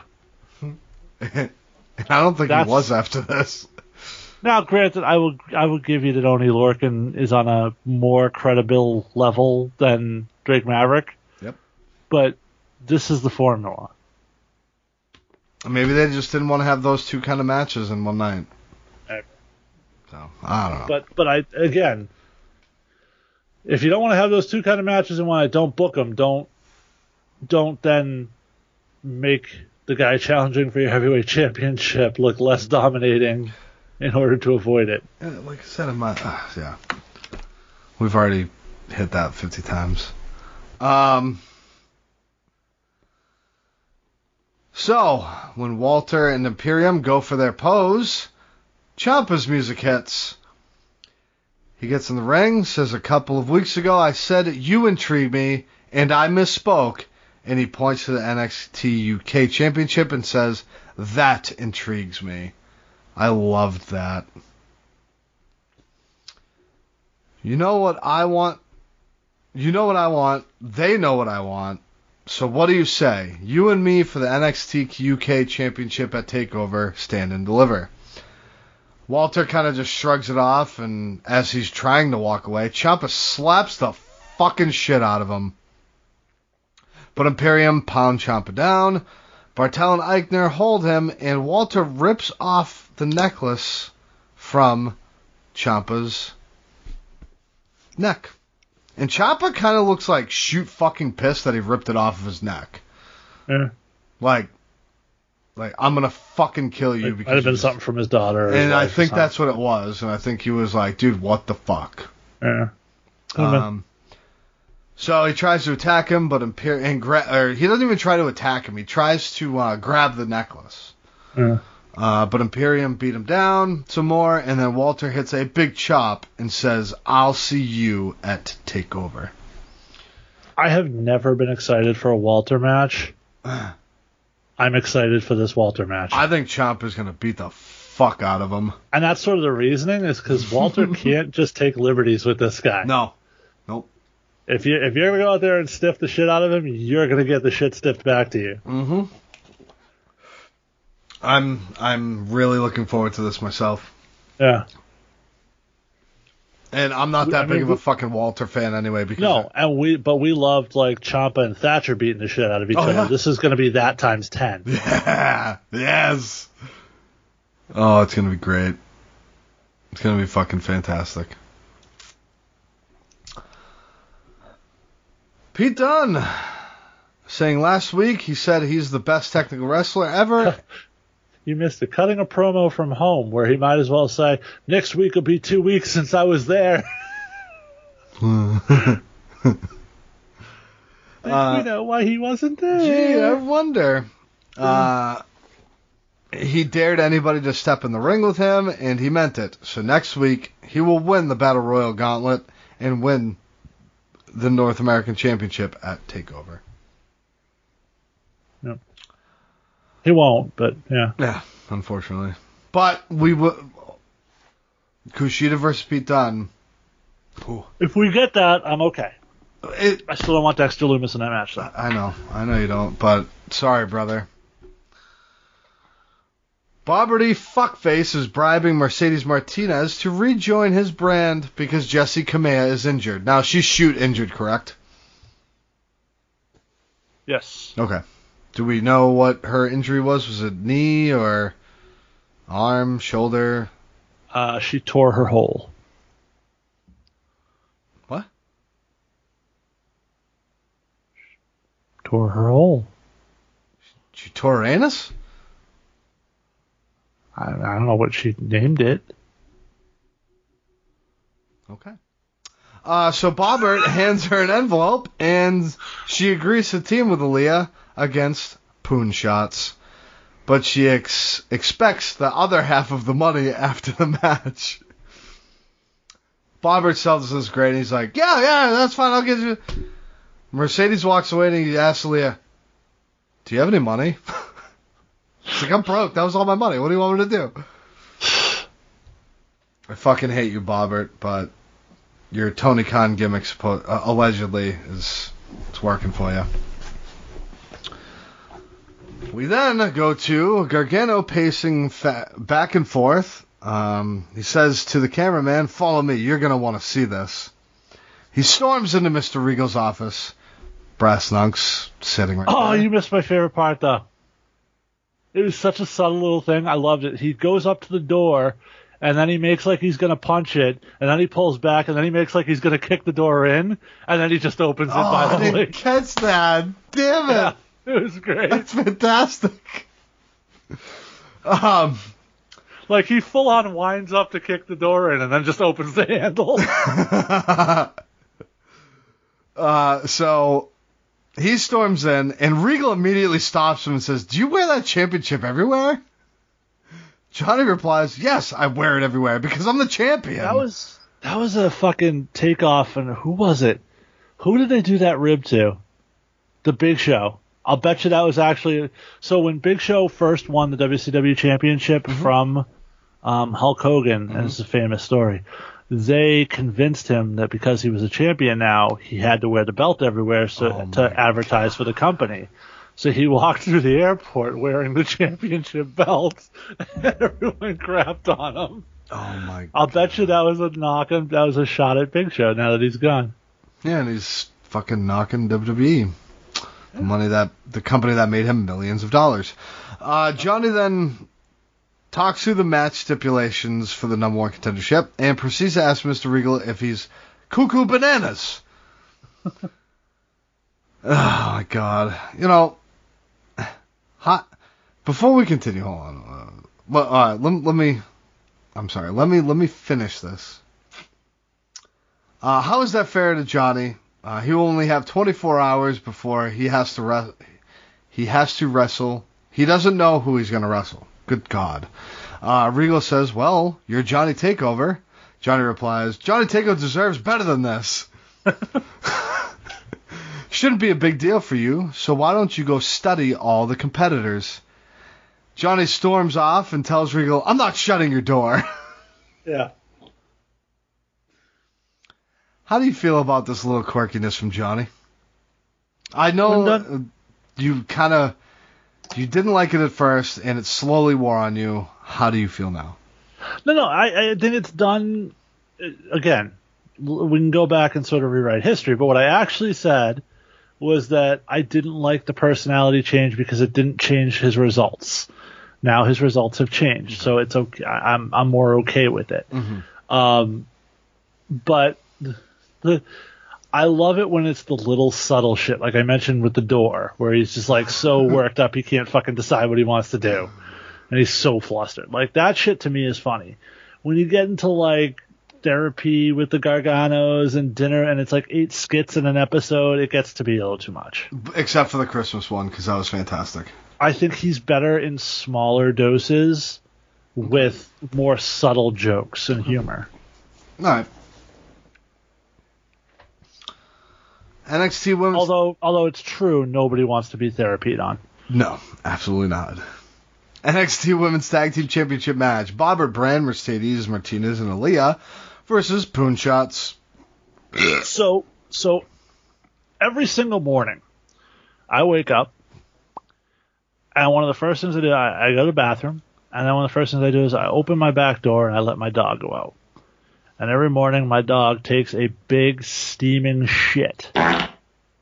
And it's more entertaining than this match was. Man, this is fucking awful. The Lou Thez off the top, I think that's what fucking shots he was going for, looked like dog shit. There's fucking... The only thing that was somewhat innovative, but it took fucking forever, was the wheelbarrow by Mercedes, and Aaliyah hits the reverse sling blade. That was it.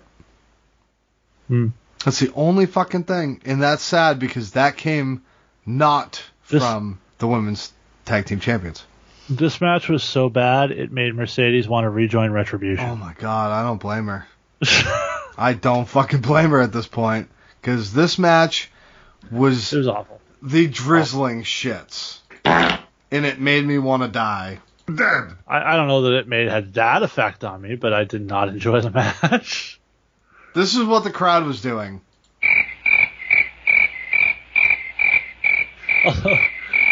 My favorite part of this was we got another Beth Phoenix. Did you catch the Beth Phoenix we got? I caught the ass end of it. Okay.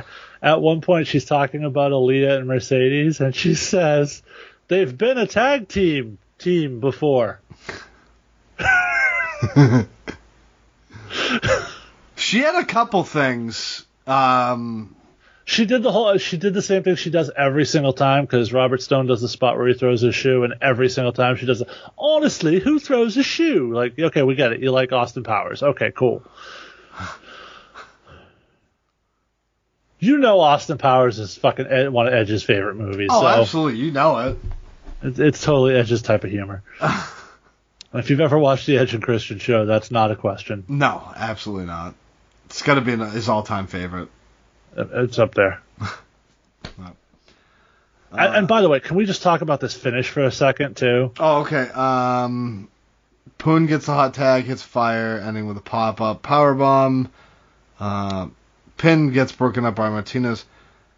So, go ahead, because I only wrote down. So Aaliyah's on the floor, and she gets in the ring and crawls over to the corner to put herself into position to stand up in the right place to take the Eclipse. For an awful Eclipse, by the way. Yeah. I hate that. It's not Ember's fault. No, I hate it. But that was the setup for it, was she crawled into the right spot and then just stood up in the right spot. It was just terrible. It was a mess. This is fucking bad. Awful. As another podcast says, the drizzling shits. What podcast is that? Fucking Brother Love.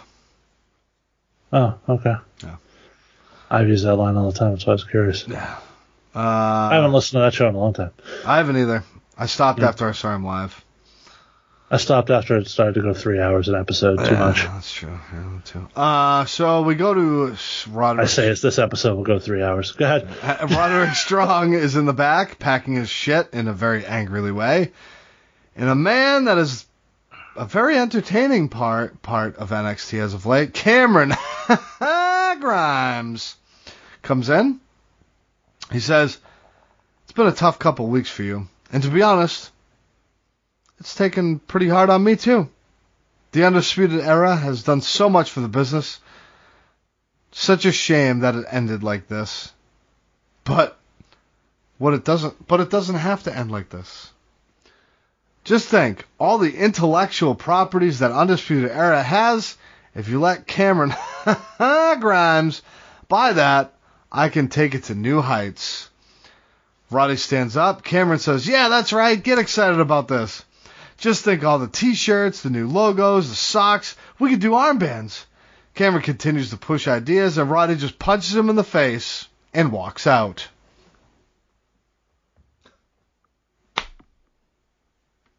Simple as I feel that. bad for Roddy. Roddy's like the orphan kid nobody wants in the divorce. That's how they're playing it, though, too. What do you fucking do with him now? He doesn't really have the charisma to stand on his own. That's why he was perfect as a guy in a group. I don't know. His promos. And what do you do with Bobby Fish when he comes back? Oh my god, I don't know. I don't see Fish coming back. I really don't. He'll be back. He was back a couple weeks ago backstage with them. If he wasn't coming back, he wouldn't have been on TV. You don't remember when Finn Balor burst into the locker room for the tag team thing? And I don't know. Maybe they're kind of fucking. Maybe it's just strong Fish, and I'm fine with that. I mean, I'd be okay with that. We need more good tag teams. Yeah. Oh, we'll find out when he comes back. So it's definitely. It's going to be interesting to see how everything plays out with Cole and O'Reilly, which we'll get into a little bit later. Yeah. Poon Shots is in the back celebrating their victory, and they're cut off by Indie Wrestling and Candice LeRae to set up the match between the two teams. Probably at TakeOver, but not announced. Yes. The question is, will that match be better than the one we had on TV It this fucking week? better be, because if not, you're in deep fucking trouble. Night one of the... Also, if Dexter Lumis wins on the same night that this match takes place, can Indy focus, or will she be slipping on all of the juices she is dropping all over the ring? She's going to be slipping, sliding. She's got quite the thing for Mr. Lumis.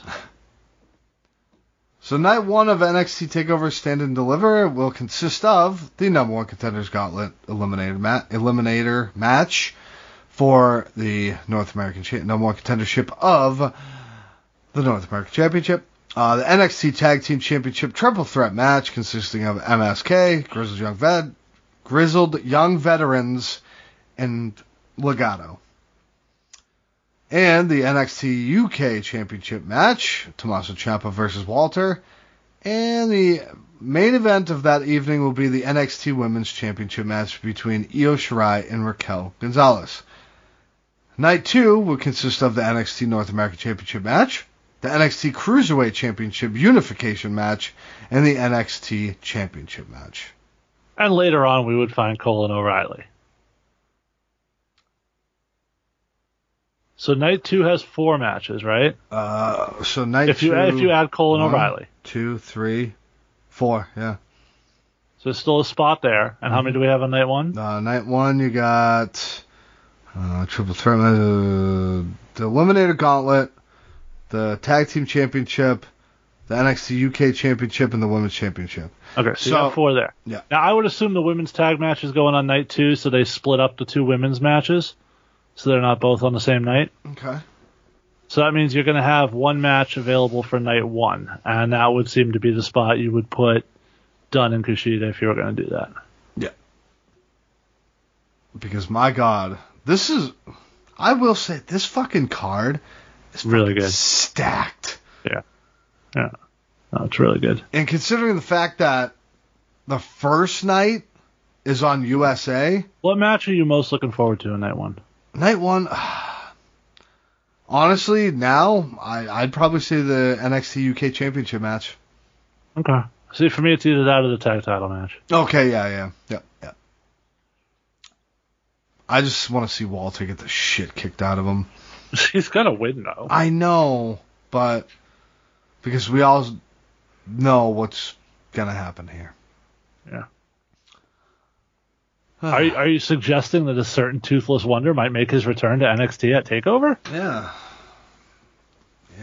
It's gonna be a sad moment. Do you think Killian Dane too? Because we saw Alexander Wolf recruiting him. Yeah. Maverick was running around saying he can't find him. Yeah. Maybe they're just going to make this a huge faction of Imperium. They're gonna make it fucking big. Why not? Well, You got no Undisputed Era anymore. also, I don't know where Alexander Wolf is. He was here for a couple weeks and now he's gone again. He's gone. He went on scouting missions. Unless he's hanging out with Pete Dunne, if you know what I'm saying. Yeah. Well, night 2. What is the match that you're looking forward most to? Oh, Cole and O'Reilly. Yeah. Okay. And it's not close, really. No.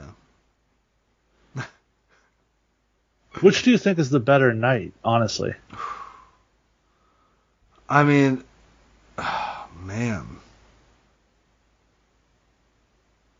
Because I could make a case for night 1. You can make a case for both nights in reality. Yeah. You really can. So, because you got that triple threat tag team match, and then you got Ciampa and Walter, plus the gauntlet match. I think the gauntlet. Sorry, go ahead. Let's keep going on the show because something that's going to happen at the end of the next match is going to add something to that card too. Yep. Ladies and gentlemen, it is now time for your main event. Ding, ding, ding, motherfucker! Jordan Devlin versus Kushida. Baby. Uranagi and a standing moonsault by Devlin gets a 2. Pretty quick in the match. Kushida blocks a hip toss, but hits his own. And a cartwheel. And a basement dropkick to finish. Kushida then starts to go to work on Devlin's arm. Devlin on the... Okay, can I just... Because it was around this time that Beth Phoenix says... Because they're arguing back and forth between the announcers about who the rightful champion should be or whatever. Mm-hmm. And Beth Phoenix says...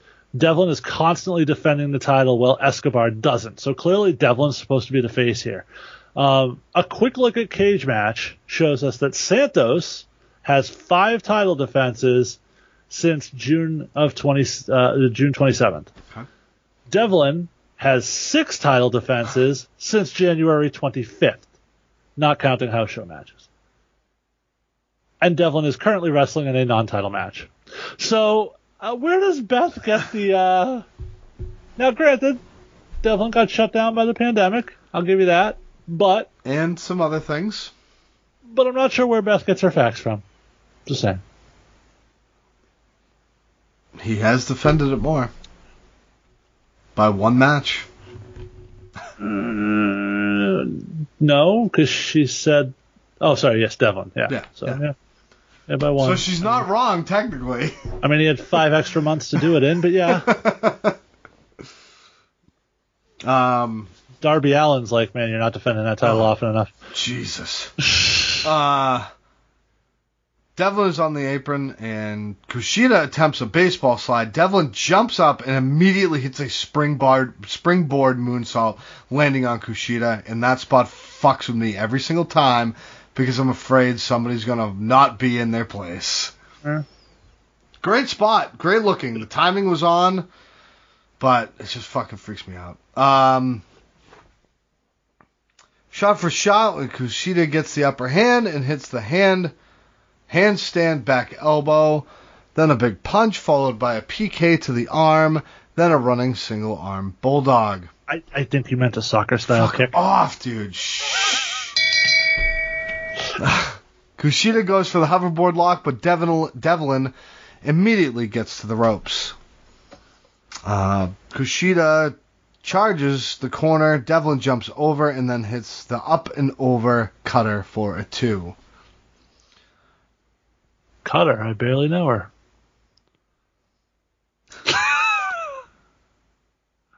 Both men on top, and Legado come out to observe. This distracts Devlin, and Kushida slides under and hits a handspring kick, then a superplex rolled through into a Falcon Arrow, immediately into the armbar. What a spot. Yeah, that was amazing. And why don't you tell me I tell so many dad jokes on this show? It's all good, man. I'm a dad, so I don't mind it. Devlin gets to the ropes, and Legado pulled Devlin outside, but the referee does not see this. Devlin runs past Legado. Yeah, he ends up at one point with Mendoza and Wild, stuck between Mendoza and Wild and Santos, who's come out at the top of the ramp. Mm-hmm. So he gets back into the ring. Kushida charges. Legado get on the apron, and Kushida hits the handspring back kick. Devlin taking out both of Legado. Yeah. Devlin does a roll through with O'Connor roll with a bridge, and he gets the 3. Okay, I fucking love. All respect and all props to Jordan Devlin in this match, because here's the thing. 2 spots particularly stood out. Okay. The one where he goes for the Devlin side, but he can't do it because the arm was hurt. Yes. And then the O'Connor roll with the bridge at the finish, because he goes to bridge with his hand, realizes he can't, and has to hold it with his neck while he holds his arm close in pain. to his chest. Yep. That was some amazing selling by Devlin. Yep. It's an art that is missed in this sport now. So much. Go back to my comments of WWE Rundown where I said Edge sold his fucking ass off and people need to go watch it. But yeah, fantastic job. I've enjoyed this match. I felt like it. I understand that they wanted to do a little build between Escobar and Devlin, but I really want to see Devlin and Kushida go at it again. I was very impressed with this match. I've really enjoyed it. So Kushida is pissed off and does a front flip plancha onto Legado on the outside. Then gives a little bit of a chase to Escobar, and he kind of scurries off a little bit. Then does a front roll off the stage onto Wild and Raul, taking them out. Escobar gets in the ring after this, and they clearly gives no shits about his teammates. Doesn't give a fuck. Him and Devlin talk shit to each other, and all of a sudden, Shawn Michaels music hits. It's exactly what it sounds like when you come, isn't it?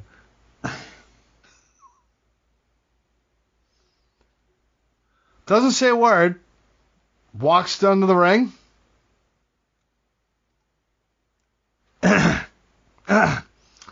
And for once, I beat Jason in a prediction, and Sean pulls a ladder from outside and slides it in the ring. Go me. Go me. I actually enjoyed the fact that Sean was the one that did this. Because Sean was in the same fucking angle. It was fantastic. Love it. Yeah. Yeah. It was the right person to do it. It wasn't just We randomly. mentioned it last week because the two Intercontinental titles, there was some continuity to it, yeah. Hence why I beat Jason and got a prediction. But no, I don't know about beat me on a prediction, but that's okay. Hey, can I just bask in my glory for a minute? Sure, go for it. Thanks, appreciate it. I wish I had Keith Lee's drop in my soundboard. So, how do you feel about that being added as stipulation? I think one match had to be a ladder match, and to me, it's either this one or it's the tag team title match. Okay. And I would have been fine either way. Okay. But this one's fine. This is good. And then you can keep one guy strong without who loses because he doesn't get pinned or submitted. So I've really enjoyed it because I like you said, there was reason for either match to have it, but I feel this one's better because it has the better story going for it. Now, I forget which takeover it was, but this happened before with the tag team championships and it ended up in a ladder match, correct? The Viking Raiders when they got called up. When they vacated the titles. Yeah. Street Profits won it. Yeah. Okay. Yeah. Fatal 4-way ladder match, I believe. So yeah, it was Street Profits, Undisputed Era. Lorcan and Birch. Who's number 4? Oh man. Don't look it up. Listeners, do us a favor. Tweet or post on the Facebook or comment on this, and please tell us who the hell it was. Well, I'll remember it before then. No, you won't. Shh. Oh, okay, I shouldn't say that. Got it. But yeah, I think I've said this on this network here before. Ladder match is my favorite match.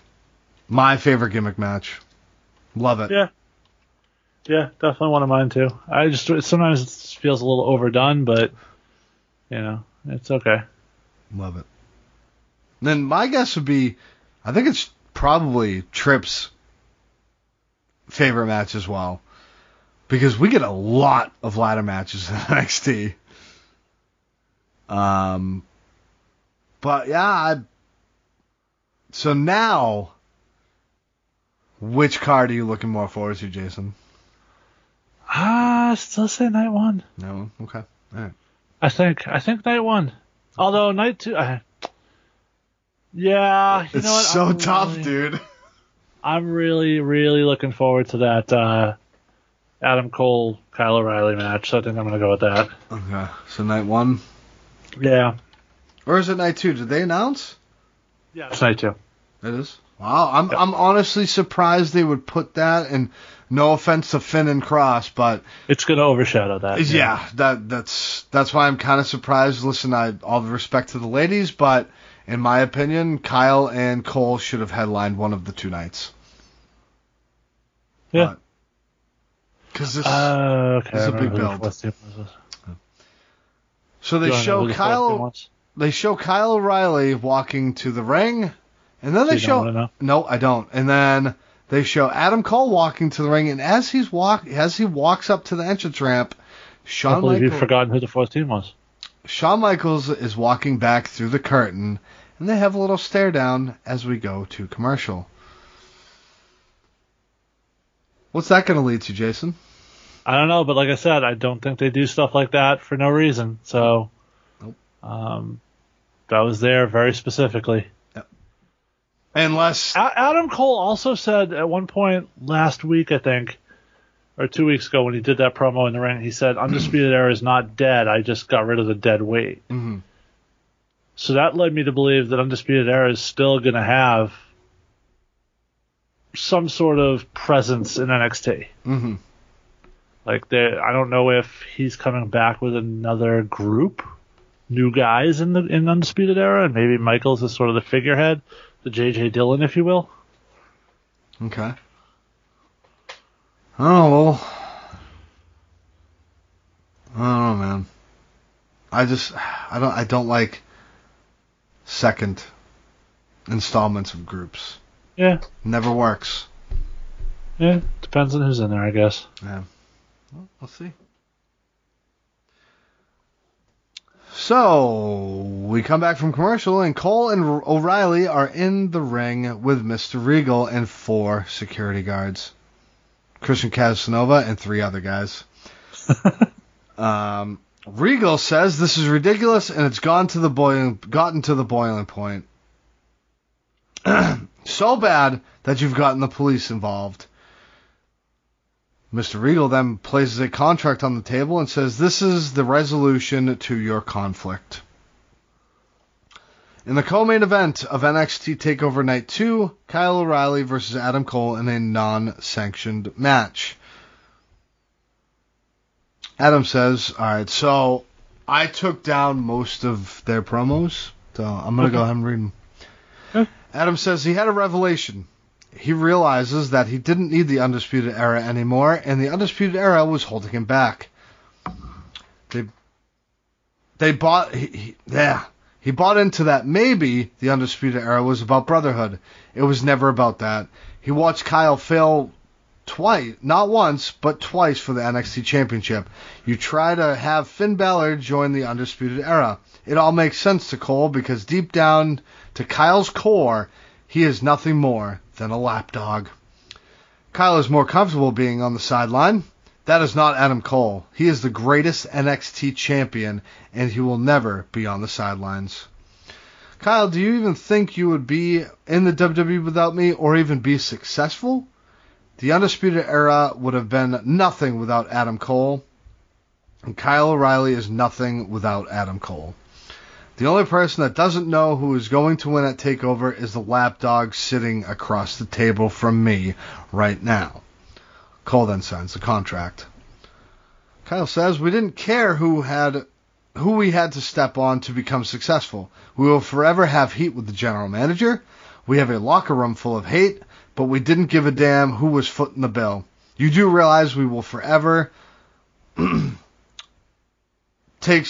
I will forever take some accountability for my actions,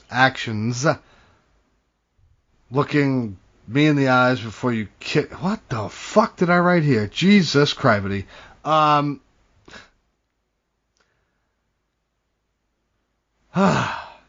Baby? Yeah, basically. Holy shit. You always look a man in the eyes before you kick his teeth out. No more sneak attacks, no more 4-on-1, no more bullshit. Since coming here to this place, we became better wrestlers, better fighters. We became champions. We became stars. One of us became a better person. A better human being. Adam Cole is just some asshole. Ooh. Good Lord.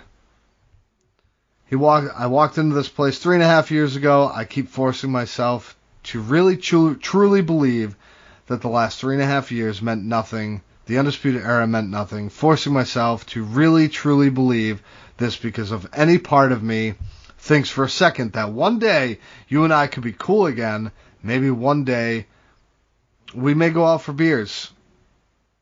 I won't do what is necessary to put you down for good. I sold my soul for the Undisputed Era, and I want it back. You are an insecure prick who used his friends, and that is so cold. And somehow, I'm not surprised in the least, but let me tell you something, Cole. Not one single person is going to be surprised when I beat you into a pulp for the first time in damn near 4 years. And I sleep like a baby. He signs the contract. Cole says, go ahead and sign your death warrant. Kyle throws a pen at Cole, and security guards hold them back, a.k.a. Christian Casanova and 3 other guys, as they're face-to-face screaming at each other as we go off the air. So, we get a lot of contract signings in WWE and NXT. How do you feel about this one, Jason? Cole was tremendous. Mm-hmm. I thought Kyle was very good. Oftentimes with these things, it's very contrived. The thing that has made this so good is that it feels real. Mm-hmm. They've done an amazing job of convincing you of the whenever you have people who have a deep personal relationship and then they have this type of a falling out, those always make my favorite storylines. Mm-hmm. And I thought they conveyed that story really well here, so I really enjoyed it. This made me... I was already looking forward to this match to begin with. This made me want it so fucking bad now. Like, I'm looking so forward to watching these two beat the holy fuck out of each other. I hope it's not a fucking pre-record or a theatrical match, so to speak. I hope it's a legit match that do live. Yeah. On at the time we're watching it, I want to see that. I don't want to see that other bullshit. These two, I have a feeling, are going to have just an overshadowing of the NXT Championship match. Yeah. I mean, you said that earlier, and So do you think the idea that they're going with the unsanctioned thing gives them the out to put this on last? Like, because it's unsanctioned, it has to go on after all the sanctioned matches? Oh, kind of like a lights out match? Yeah, we've seen that before. Well, and Regal did say co-main event. Yeah. See, I feel like if you try to put Finn and Cross on after these two, it's going to really hurt their match. Yeah. I think they're much better suited to, and I understand the notion that the championship should go last. I get all that. I understand it. I do think there are certain scenarios where there's a story that overshadows the championship, and I think this is one of them. Yeah. Like Kyle said in his promo, these guys dominated the scene for 4 years. You know what I mean? Like, this has been a super popular group that it exploded, and it's fucking... Right. It's a great fucking story. Yep, 100%. So... Well, ladies and gentlemen... That was the NXT rundown. Jason, if you had 10, 15 minutes, what are you going back to watch? Poon Shots match, right? Yeah, definitely. No, I would watch Kushida and Devlin. It was okay. It wasn't takeover worthy, but it was definitely entertaining. And anytime I get an HBK appearance, I'm there for it. Oh yeah, HBK mark, huh? Always lifelong. Fuck yeah. I know you're gonna. By the way, have you heard the criticism that some people level against NXT now? Which is like everybody's out there trying to have the Shawn Michaels match now. It's like fucking good. Why the fuck wouldn't you? Sorry, you mean everyone's out there trying to have great matches all the time? Yeah, good. Where is this being said? It's certain circles. Oh my god! Probably AEW people. What? I know. Goddamn cult. That's exactly what they are. Fucking cult. I know you're probably going to hate this, but I'm going to say Cross and Oni Lorcan. I enjoyed that match. Ugh, okay. I know. Storyline like I said, there's a difference. The match itself was good. Yeah. Just you didn't like the story of it. I didn't like the I didn't think it accomplished its purpose. I got you. Understandable, brother. I got you. Well, ladies and gentlemen, we appreciate you giving us a listen here on this Friday morning if you're at work, or over the weekend if you're taking a nice long drive. We appreciate it. Please don't forget to check out rundownwrestling.com. Check out the archives. Listen to our old shit. It's fantastic. Tell Ginger which team he's forgotten from that ladder match, and rundownwrestling@gmail.com. Yeah, please do. I'd love to hear. Because I ain't going to look it up. I'm too fucking lazy. Again, thank you guys. We appreciate you. We love you. Why don't you send us on home, Jason? I guess that means we will NXT you next time. Oh, yeah. Bye.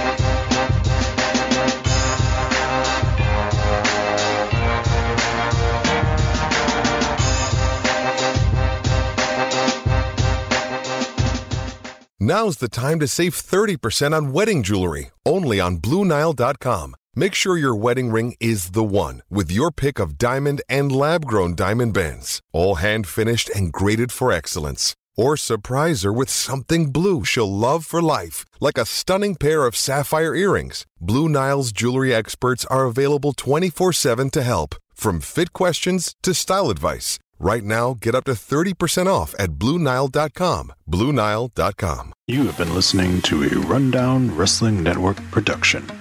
Please visit RundownWrestling.com for all of our shows, as well as our other special events. Keep it locked there, or subscribe to the Rundown Wrestling Network on iTunes, Spotify, Google Podcast, Stitcher Premium, or anywhere you get your podcast from. Leave us a voice message that we will play on an episode by going to anchor.fm/rundownwrestling/message. Join our Patreon at patreon.com/rundownwrestling. You can show us how much you love us by buying us a cup of coffee for just $1 at ko-fi.com/rundownwrestling. Go to reddit.com/r/rundownwrestling. Follow us on Twitter at Rundown Network. Like us on Facebook at facebook.com/rundownwrestling. Email the show your dick pics and twat shots via rundownwrestling@gmail.com. Or go to Instagram or YouTube and look for Rundown Wrestling. Follow us on Twitch by going to twitch.tv/rundownwrestling. And you can also follow our host Adam on twitch.tv/The Salzer Effect. This has been a Rundown Wrestling Network production.